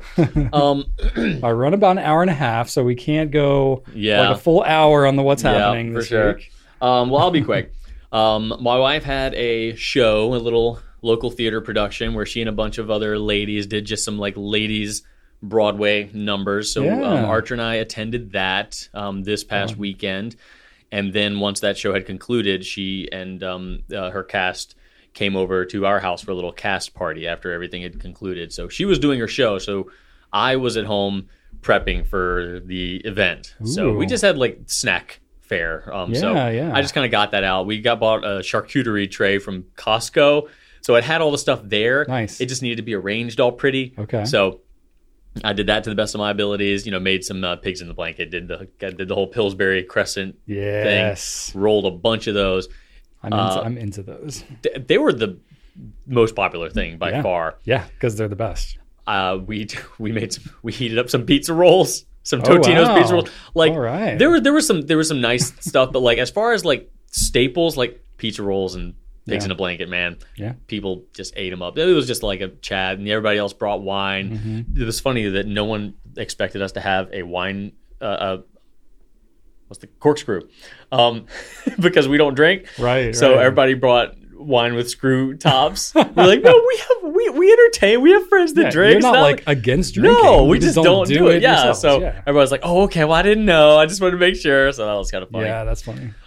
So that was fun to have everybody over. Archer wanted to take everybody on tours, so he was a little pushy about that. He kept on bringing out sign that said free tour, and everybody just kind of ignored him. And then he brought up another sign that said, seriously, it's free.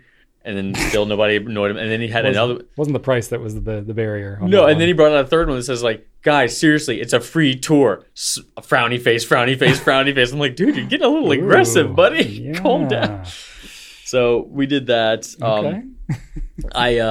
We had all of the rugs pulled up because Hank, our newest corgi, has been marking.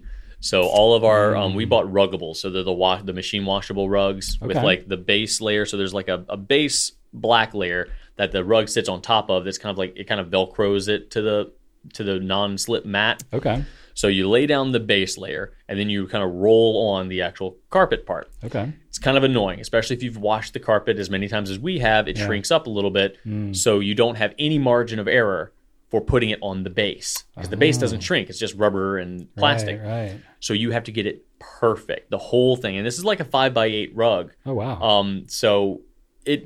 And you wash that thing like in the washing machine? Yeah. It's pretty thin. Okay. It's not super... Okay. It's like, yeah. So anyway, every time I put this thing down, our older dog, Dinah, she's like 12 years old, just sits there. So I have the black pad down and I'm rolling the carpet on, and she just sits there on the black pad, just like...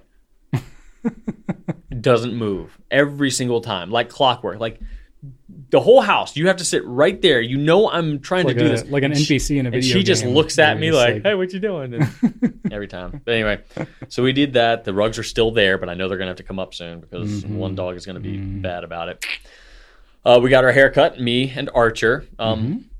Got our haircut on Saturday. Shannon made the appointment. Didn't tell me the right time. We got there 30 minutes earlier, but we went over to a bubble tea place, which is right across from Bricks and Minifigs, where you're at. We went to Kung Fu Tea. And this was my second try at getting bubble tea. The first time I hated it. It was like the little bubbles were like kind of sticky. I didn't, not what I expected. So this time I ordered it with like squishy bubbles, like coffee-filled flavor, juicy, bursty bubbles. Are they kind of like the little poppers yes, you get exactly. at like Sweet Frogs? Exactly the same thing. Okay. And it was so much better. Huh. So I got this like gingerbread tea. It was amazing, wonderful, delightful. I'll have to check that out. Yeah, and Archer got something with little pineapple squishy nuggets in there. I don't know about bubble tea, but it was good.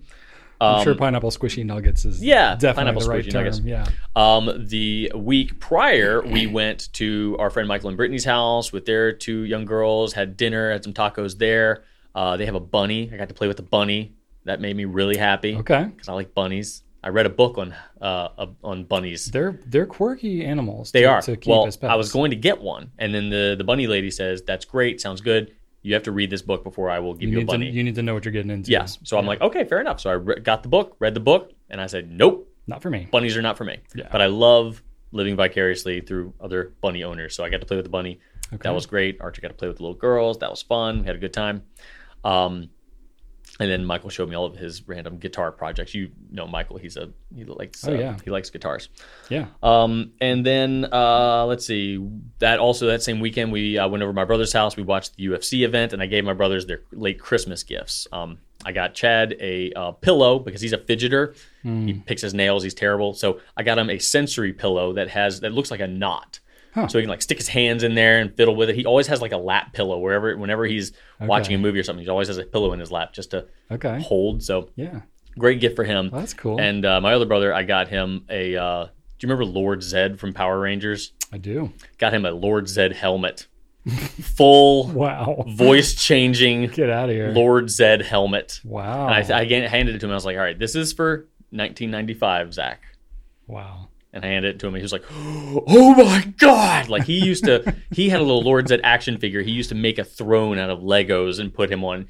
He didn't care about the Power Rangers. He's a villain kid all the way. Wow. So I'm like, I cannot not get this for him, like because that's really funny. The little kid version of myself wouldn't allow it. Yeah. And then Saturday night I watched wrestling. Like old school I wrestling? watched pro wrestling. I watched WWE. Okay. Which I have not watched since the early 2000s. Wow. Like at all. No. Well, you watch UFC. Like, it's not like you haven't watched fighting, but right. It's very different. Yeah. The UFC is an actual sport. Like wrestling. Yeah. Wrestling is more like you're watching a show. But they had the Royal Rumble, which is the one time a year they have this big thing where the only way, like they have a different wrestler come in every 3 minutes. Okay. And it's just a big old mess. And the only way someone can be eliminated is by being thrown over the top rope.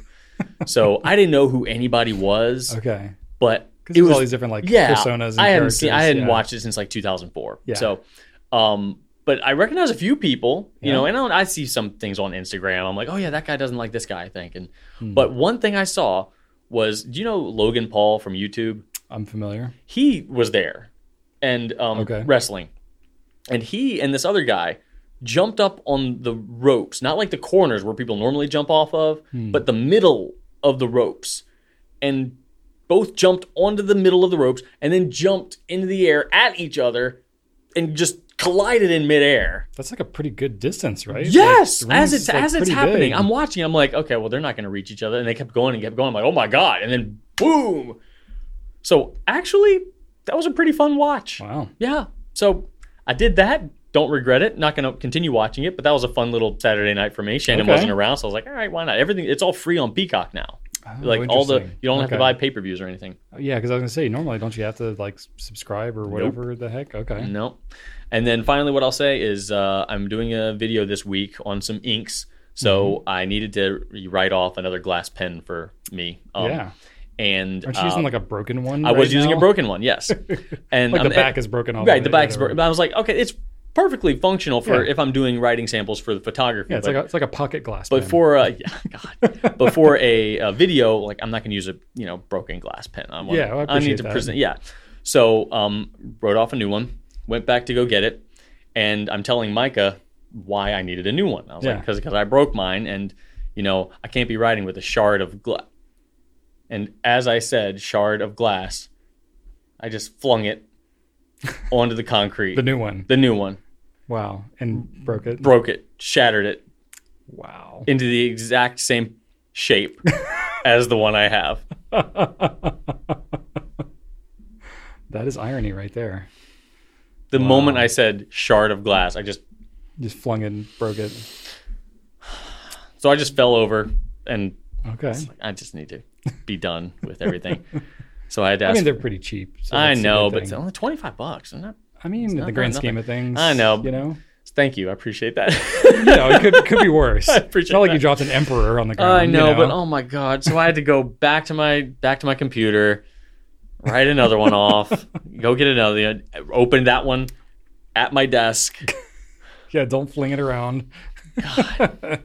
So now in my drawer, I have 2 front ends of glass pens. I mean, they still function, right? Right, I'm going to keep them both because with glass pens, you never really know what the width is going to be. That's true. It is kind of random, yeah. Maybe I'll have a medium and a broad. I don't know. Yeah, there you go. But yeah, that definitely happened just now. Wow, that's really funny. So I had to get the big broom out of the janitor's closet and kind of go, which was kind of fun. A big broom with the this teeny little thing. I haven't used one of those for a while. Yeah. I want to be extra safe. Not going to leave Well, any glass I appreciate that. Yeah. Yep. Not leaving glass shards all over them. All right, that's my what's happening. Boom. Wow. Okay. Rapid fire. That's a lot of random things that you've been up to. Yes. So yeah, I mentioned had COVID. I was asymptomatic, so I would not honestly have known. But you were real tired though. I was real tired, but I've been real tired anyway because middle age and stress and chronic fatigue probably. I'm seeing some doctors, but there's probably something. So, but it was not like anything out of the ordinary for other things. That's how it was for me. And it's been 3 years of I think I'm feeling sick, or we've got family coming into town. Let me go ahead and test. Yeah. Okay, I'm negative. So it was the same kind of thing, except this time it was like, oh crap, it finally happened. Positive. And Rachel was way sicker than me. She had tested negative multiple times. But then we had family coming into town, just strolling through for the night, stopping by as they were driving from Georgia to New York or whatever. So I was like, oh, they can stop at our place, spend the night, whatever. And we're like, okay, we'll go ahead and test, just being proactive or whatever. And Rachel had, already tested negative multiple times. And then she tested and she was positive. And I was like, well, let me test too. I was like, I'm definitely been exposed, and I tested positive too. And I was like, great. Okay.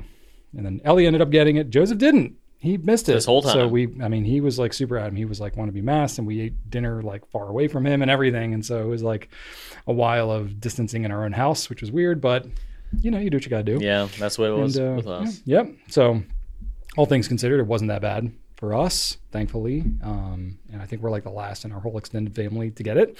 And so, now we got it, but thankfully we didn't get it too bad. But it did give us lots of time at home, lots of family time. Thankfully, we're very used to the remote working thing. That's so it's true. kind of all right, flip into that mode. But Rachel was much more sick than I was. So I went into okay, I'll cook dinner. Because we couldn't go to restaurants or any of that kind of stuff. We did some food pickup type things, but even still. So it was while I wasn't as sick, I was a little fatigued, but I was doing a lot of the cleaning and the cooking and all that stuff. Mm-hmm. So I was tired just from all the extra family stuff that I was doing. Yeah, it can be exhausting. Yeah. But all in all, we're doing great. But we did a little bit of retro gaming stuff.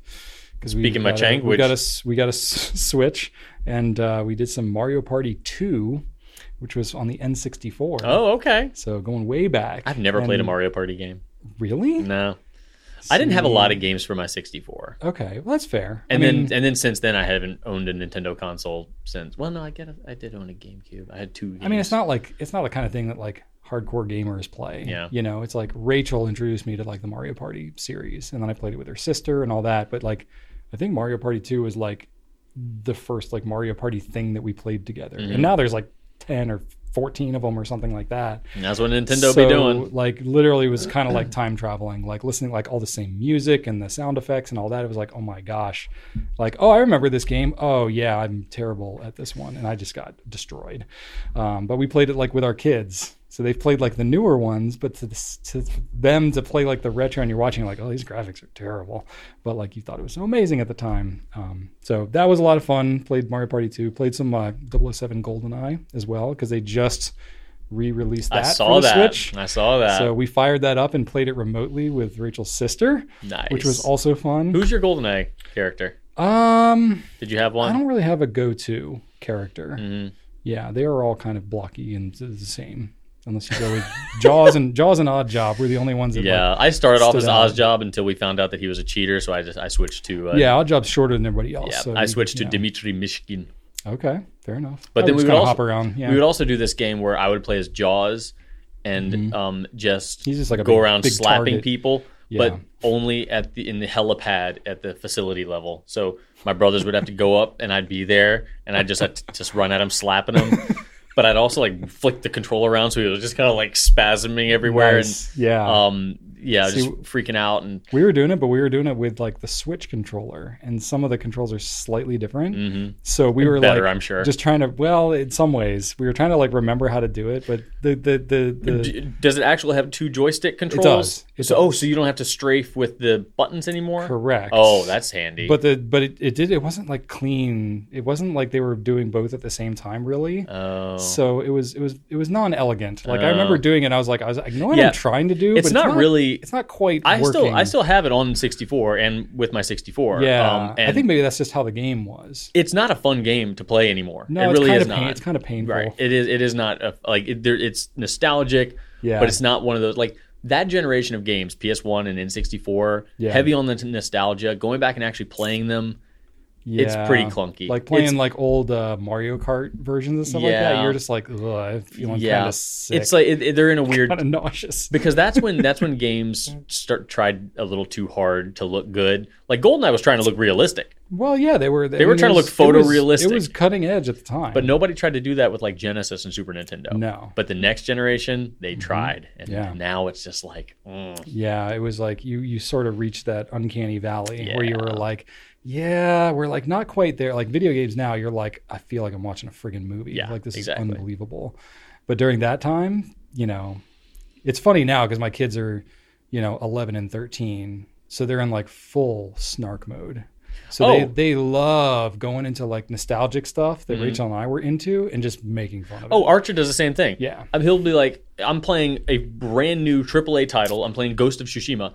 And he's saying like, oh, look, his sword's glitching through his cape. I'm like, bro, you play Roblox. Right. Don't even. Right. Have you even looked at your games? Yeah. Shut up. Like, God. Exactly. I don't tell him to shut up. But still, I'm like, dude. In your head you do. You don't talk to me about the cape going through the sword. When you play a giant square jumping over other giant square-ish things. Yeah. Like, shh. I don't like Roblox. Quiet you.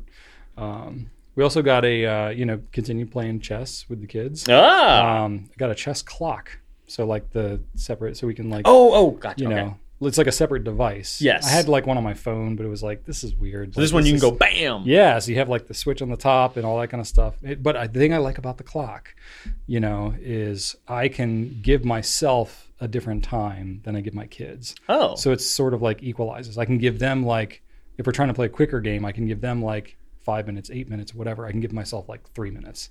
So like 8 minutes to choose a move? Well, total. So like each time you hit it, it starts your time, and then when you hit it again, it switches to them. And all that. Okay. Not 8 minutes per turn. No. Oh, okay. No. Total. Okay, gotcha. No. Well, when they do like tournaments and stuff, like they can do some really, really long. But that's like grandmasters and stuff. You can play all kinds of different versions and getting into timing with chess is like a whole other thing, which I never learned any of that. Did chess? So this is all new to me. Did chess take the place of your cubing? No, I still do cubing. You do? Okay. Cubing. Yeah, but chess is interactive. Like cubing, I just do myself. Mm-hmm. So the chess thing I do like with my kids, and it's interactive. So that's just been another dynamic. But it's, it's not like a world of difference. No, it does seem to kind of like it's still a similar brain function. Yeah. The cubing thing is more tactile though. Yeah. Like chess, like you're touching pieces, but it's a lot more mental. Mm-hmm. The cubing thing is more visual and tactile. Mm-hmm. But yeah, that's been fun. So been doing the chess clock thing. So it's actually been really good because I've been playing and practicing more. My kids play, but they're not as into it as I am, which shockingly. So it started out where I was super rusty and they were able to beat me a little bit, and now it's not been as much. But with giving myself less time, Right. I make more mistakes. So it helps to equalize it, and they're having a lot more fun. Nice. So that's been fun. That is good. So that's been a nice little element. I read a couple of books recently. I read, remember the book Essentialism by Greg McKeown? I never read that one, but I've heard you I've speak talked about it a yeah. lot. Well, he came out with a follow-up book called Effortless by Greg McKeown. So I read that one. It's very good.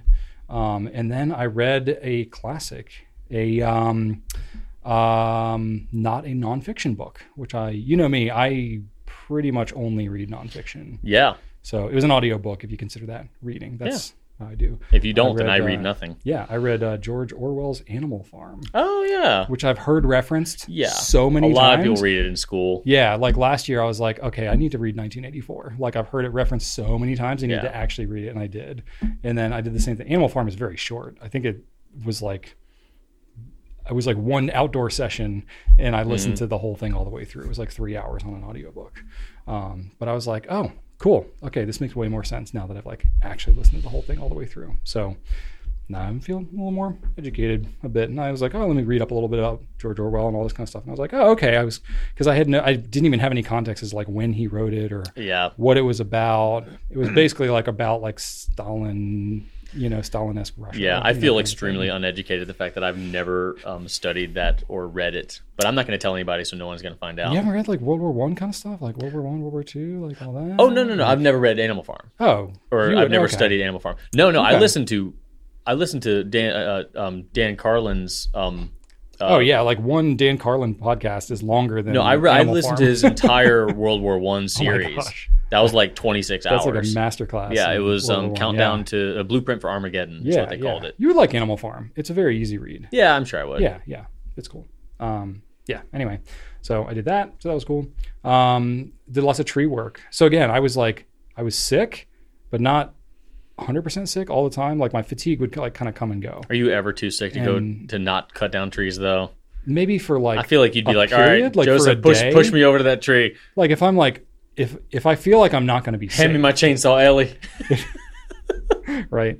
If I feel like I'm not going to be safe or attentive, I will not do like that kind of stuff. Of course. But if I'm just like I'm feeling kind of groggy, it's good for me to move my body. You know what I mean? Like physically, mentally, especially like I'm cooped up in the house. I'm not driving to work. I'm not seeing other people. Like I need to do something else. I love being cooped up in the house. It's fine for like a little bit, but like, no, I got to like change my scenery and all that kind of stuff. So did lots of tree work. I did a lot of woodworking too, doing my French cleats. I've been talking about that for forever. I just kept on going. Did my whole wall. My walls are now French cleats. Just kept going. I still don't know what you're talking about, but you'll need to show me a picture at some point. Didn't I show some pictures? I think I put the pictures and then we put them in the video. I don't know if I ever actually showed you. I'll show you after the fact. I don't watch this. Anyway. Yeah, I don't go back and watch this either. Anyway, but what was really cool, and then I'll be done. So what I've talked about Norm Abram and the New Yankee Workshop. Oh God, right? yeah. You've told me how inspired it was for you early on. So this is a PBS show. Some of you may be familiar with it, maybe not. The show was on for like decades. And it was a big influence for me in like my early 20s, right before Goulet Pens started up. Not only did I love woodworking, but just like the educational style of that show was like very informative for me. I remember the first time I ever saw cable was my grandparents got cable before we did. Okay. And I remember seeing that show. It was like one of the first shows I saw on cable. And I just sat in front of it. It was like really relaxing. Yeah, it's very like evenly paced, very calm. And then when I was a kid, I shouldn't have been able to pay attention to that. Yeah, he's got like that thick New England Boston accent. There was something about it that was just like really comforting. He's a very good teacher. But so for years they stopped the show in 2009.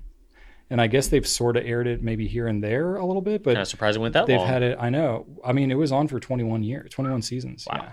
Yeah. That'll be my fun fact for today. Okay, there you go. Workshop, so I won't tease too much. But so I really got into it sort of as, Rachel and I graduated, got married in 2006. So I discovered we didn't have cable. I like literally got it on PBS on rabbit ears.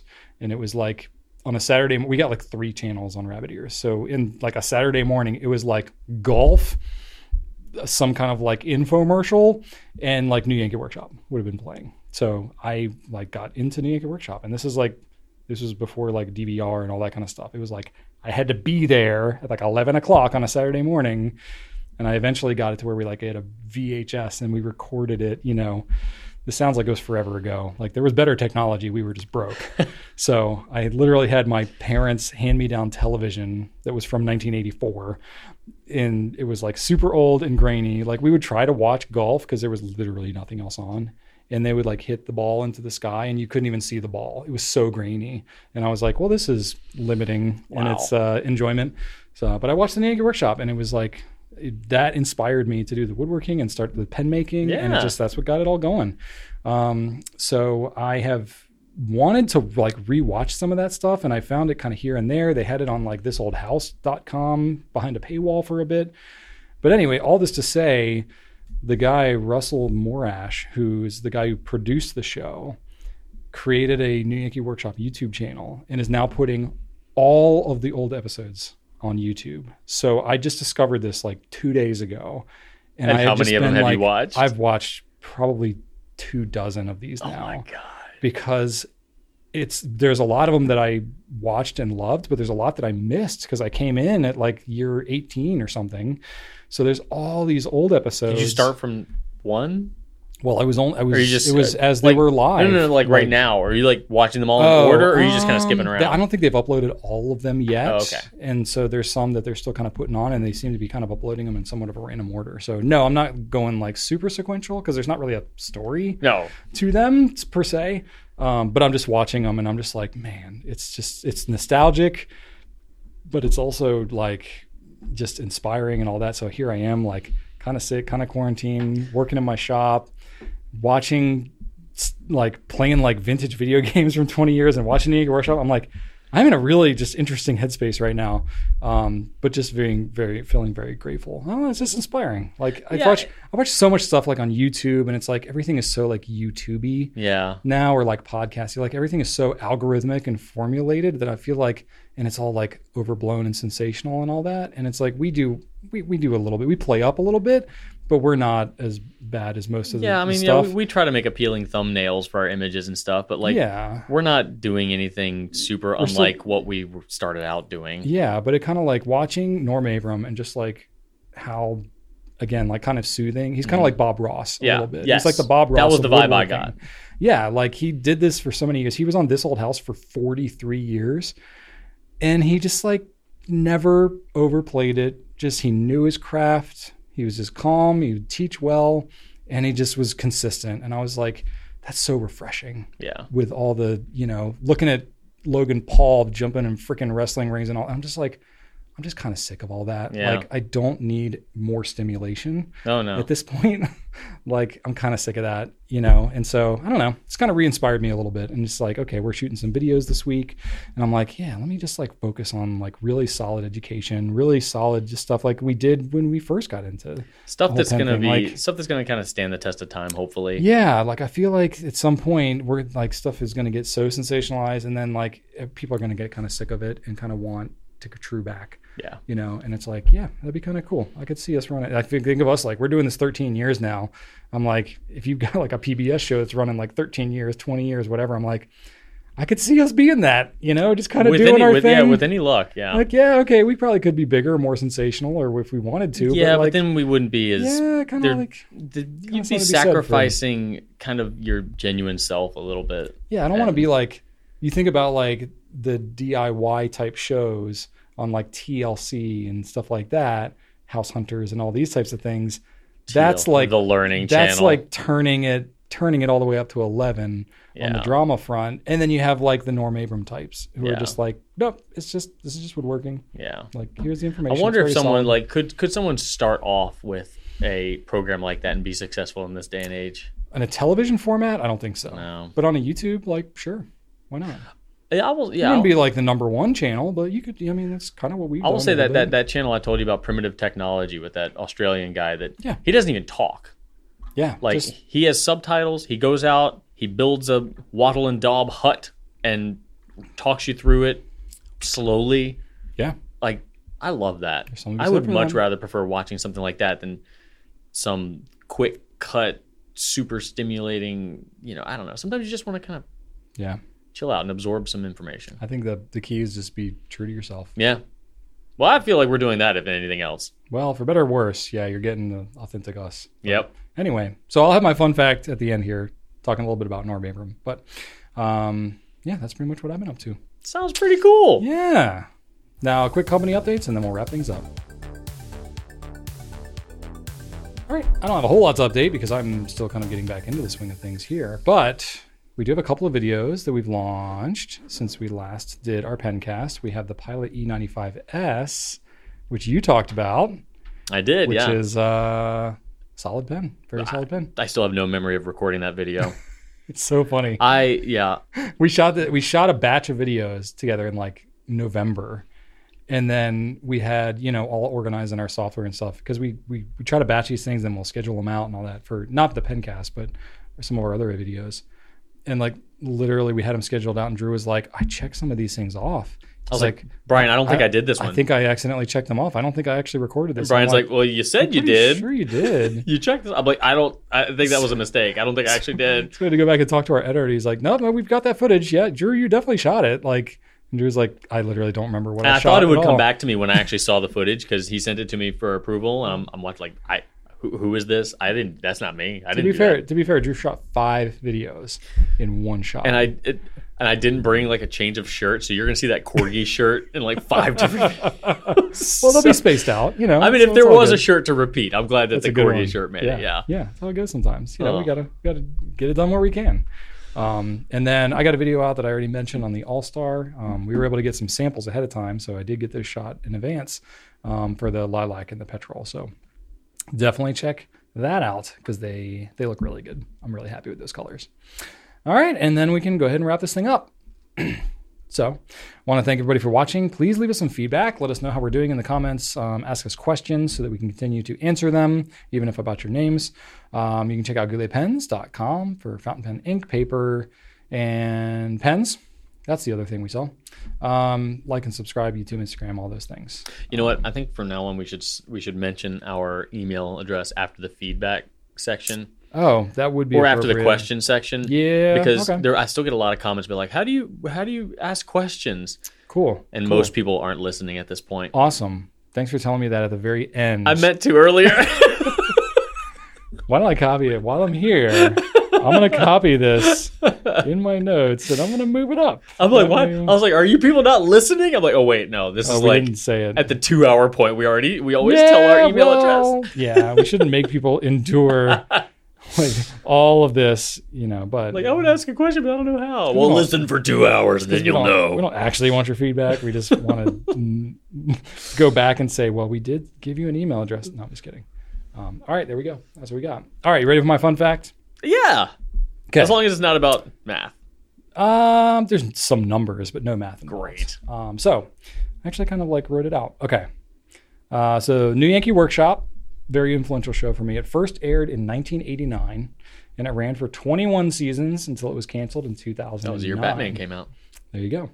The show still had funding after 284 episodes, but Norm Abram basically just decided that the show had accomplished all that he set out to do, and he just wanted to spend some more time with his family, so he pretty much like retired from the show. All right. But he was also doing This Old House, which is arguably a way more popular and well-known show. I don't know what that show is. Is that more woodworking? It's a famous PBS show. Well, they would basically go, there was some woodworking, but they would go and basically like fix up an old house. so this is like the original Fixer Upper reality show. It was the OG like Fixer Upper show. Oh, dang. Yeah. So I mean that was on from I think like 1979 or 1980 or something like that. Oh, man. It's been on for a long time. Okay. So anyway, if you're familiar with This Old House, you would, if you saw it, you'd probably be like, "Oh, I've seen this. Like it's familiar."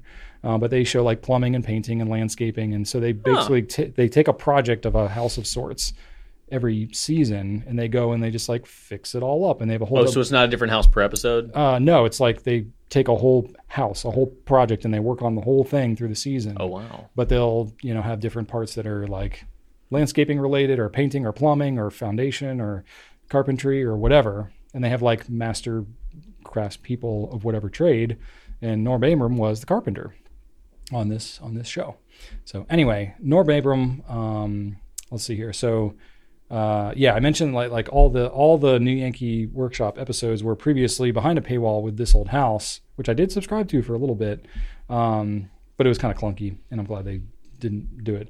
And then they had like newyankee.com, but it wasn't until January 13th of this year, so literally just my timing was great, when Russell Morash, the producer of New Yankee Workshop and This Old House, announced that he would be posting the entire New Yankee Workshop catalog onto YouTube for us all to enjoy.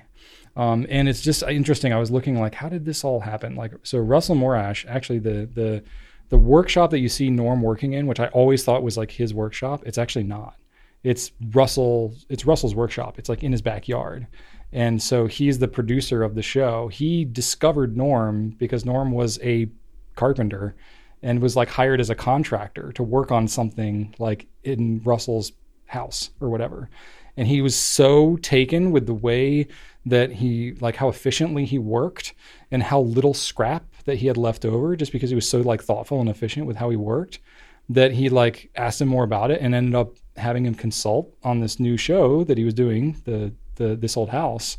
And then through his experience there and seeing how good of a teacher he was, he then gave him his own show, New Yankee Workshop. So New Yankee Workshop was after This Old House. Out. Yeah. It was like 10 years later. Oh, okay. Yeah. So he would continue to do contracting and he consulted on This Old House.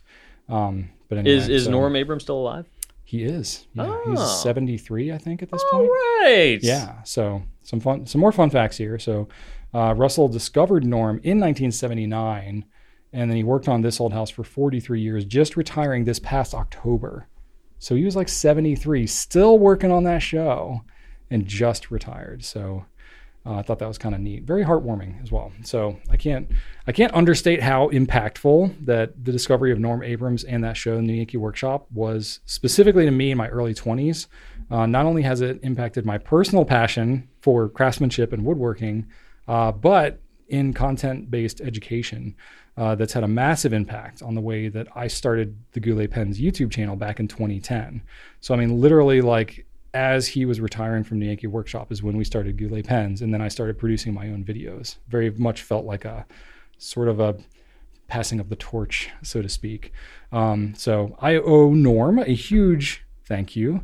And if you're watching this video and our channel, and there's a debt of gratitude that I think we all owe Norm and Russ and everybody involved in making that show, because it definitely helped inspire me and provided a roadmap for what enthusiast-driven, content-based education could look like in the fountain pen world. So that's my little homage to Norm. I wouldn't be here then without Norm. It was an example of what could be done. You know, not the only one. There were other influences that I had, but certainly that was a catalyst of inspiration and gave me just like a benchmark of, like, you know, same thing with like kind of Bob Ross and like these types of things, like just seeing people really good at their craft and just presenting it in a very non-sensational fashion, but just really reliably, really consistently. I was really inspired by that. Actually, in bringing up a comparison to Bob Ross, it's comforting to know that the catalog of New Yankee Workshop, it has a better custodian than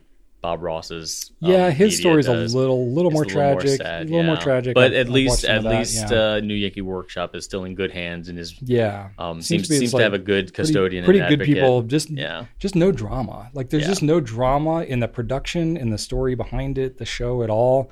It's just like, you know, it's just good people making shows for people that love woodworking, and I really dig that. Wholesome. So, very wholesome. So anyway, if you don't know what I'm talking about at all, or if you're like, oh my gosh, I remember that show, it's now all on YouTube. So go check out the Yankee Workshop YouTube channel.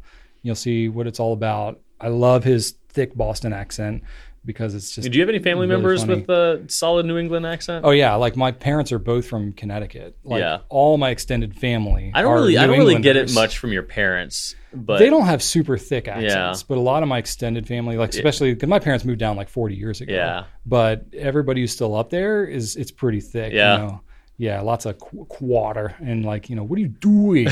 So like these types of things. Maybe that's why it's comforting to you. It's a little comforting, yeah, just because I'm like, okay, like it's not unfamiliar to me. You know, like I don't have family members with like thick Southern accents. Like we're like the Southern ones in our family, you know, but it's like the New Englanders, like that's in like French Canadian like accents. Like there's a lot of that happening in my extended family. So I'm used to much more of like the nasally, you know, kind of stuff. It's like a little familiar to me. Yeah, not my family. Yeah. This is interesting. So yeah, go check it out. New Yankee Workshop. You'll probably feel some like, oh yeah, I can sort of see where Brian like carried some of this over, a little bit of that vibe. So anyway, that's all we got for you this week. Hope you all enjoyed number 77. We will catch you on the next one. Thanks everybody. Right on.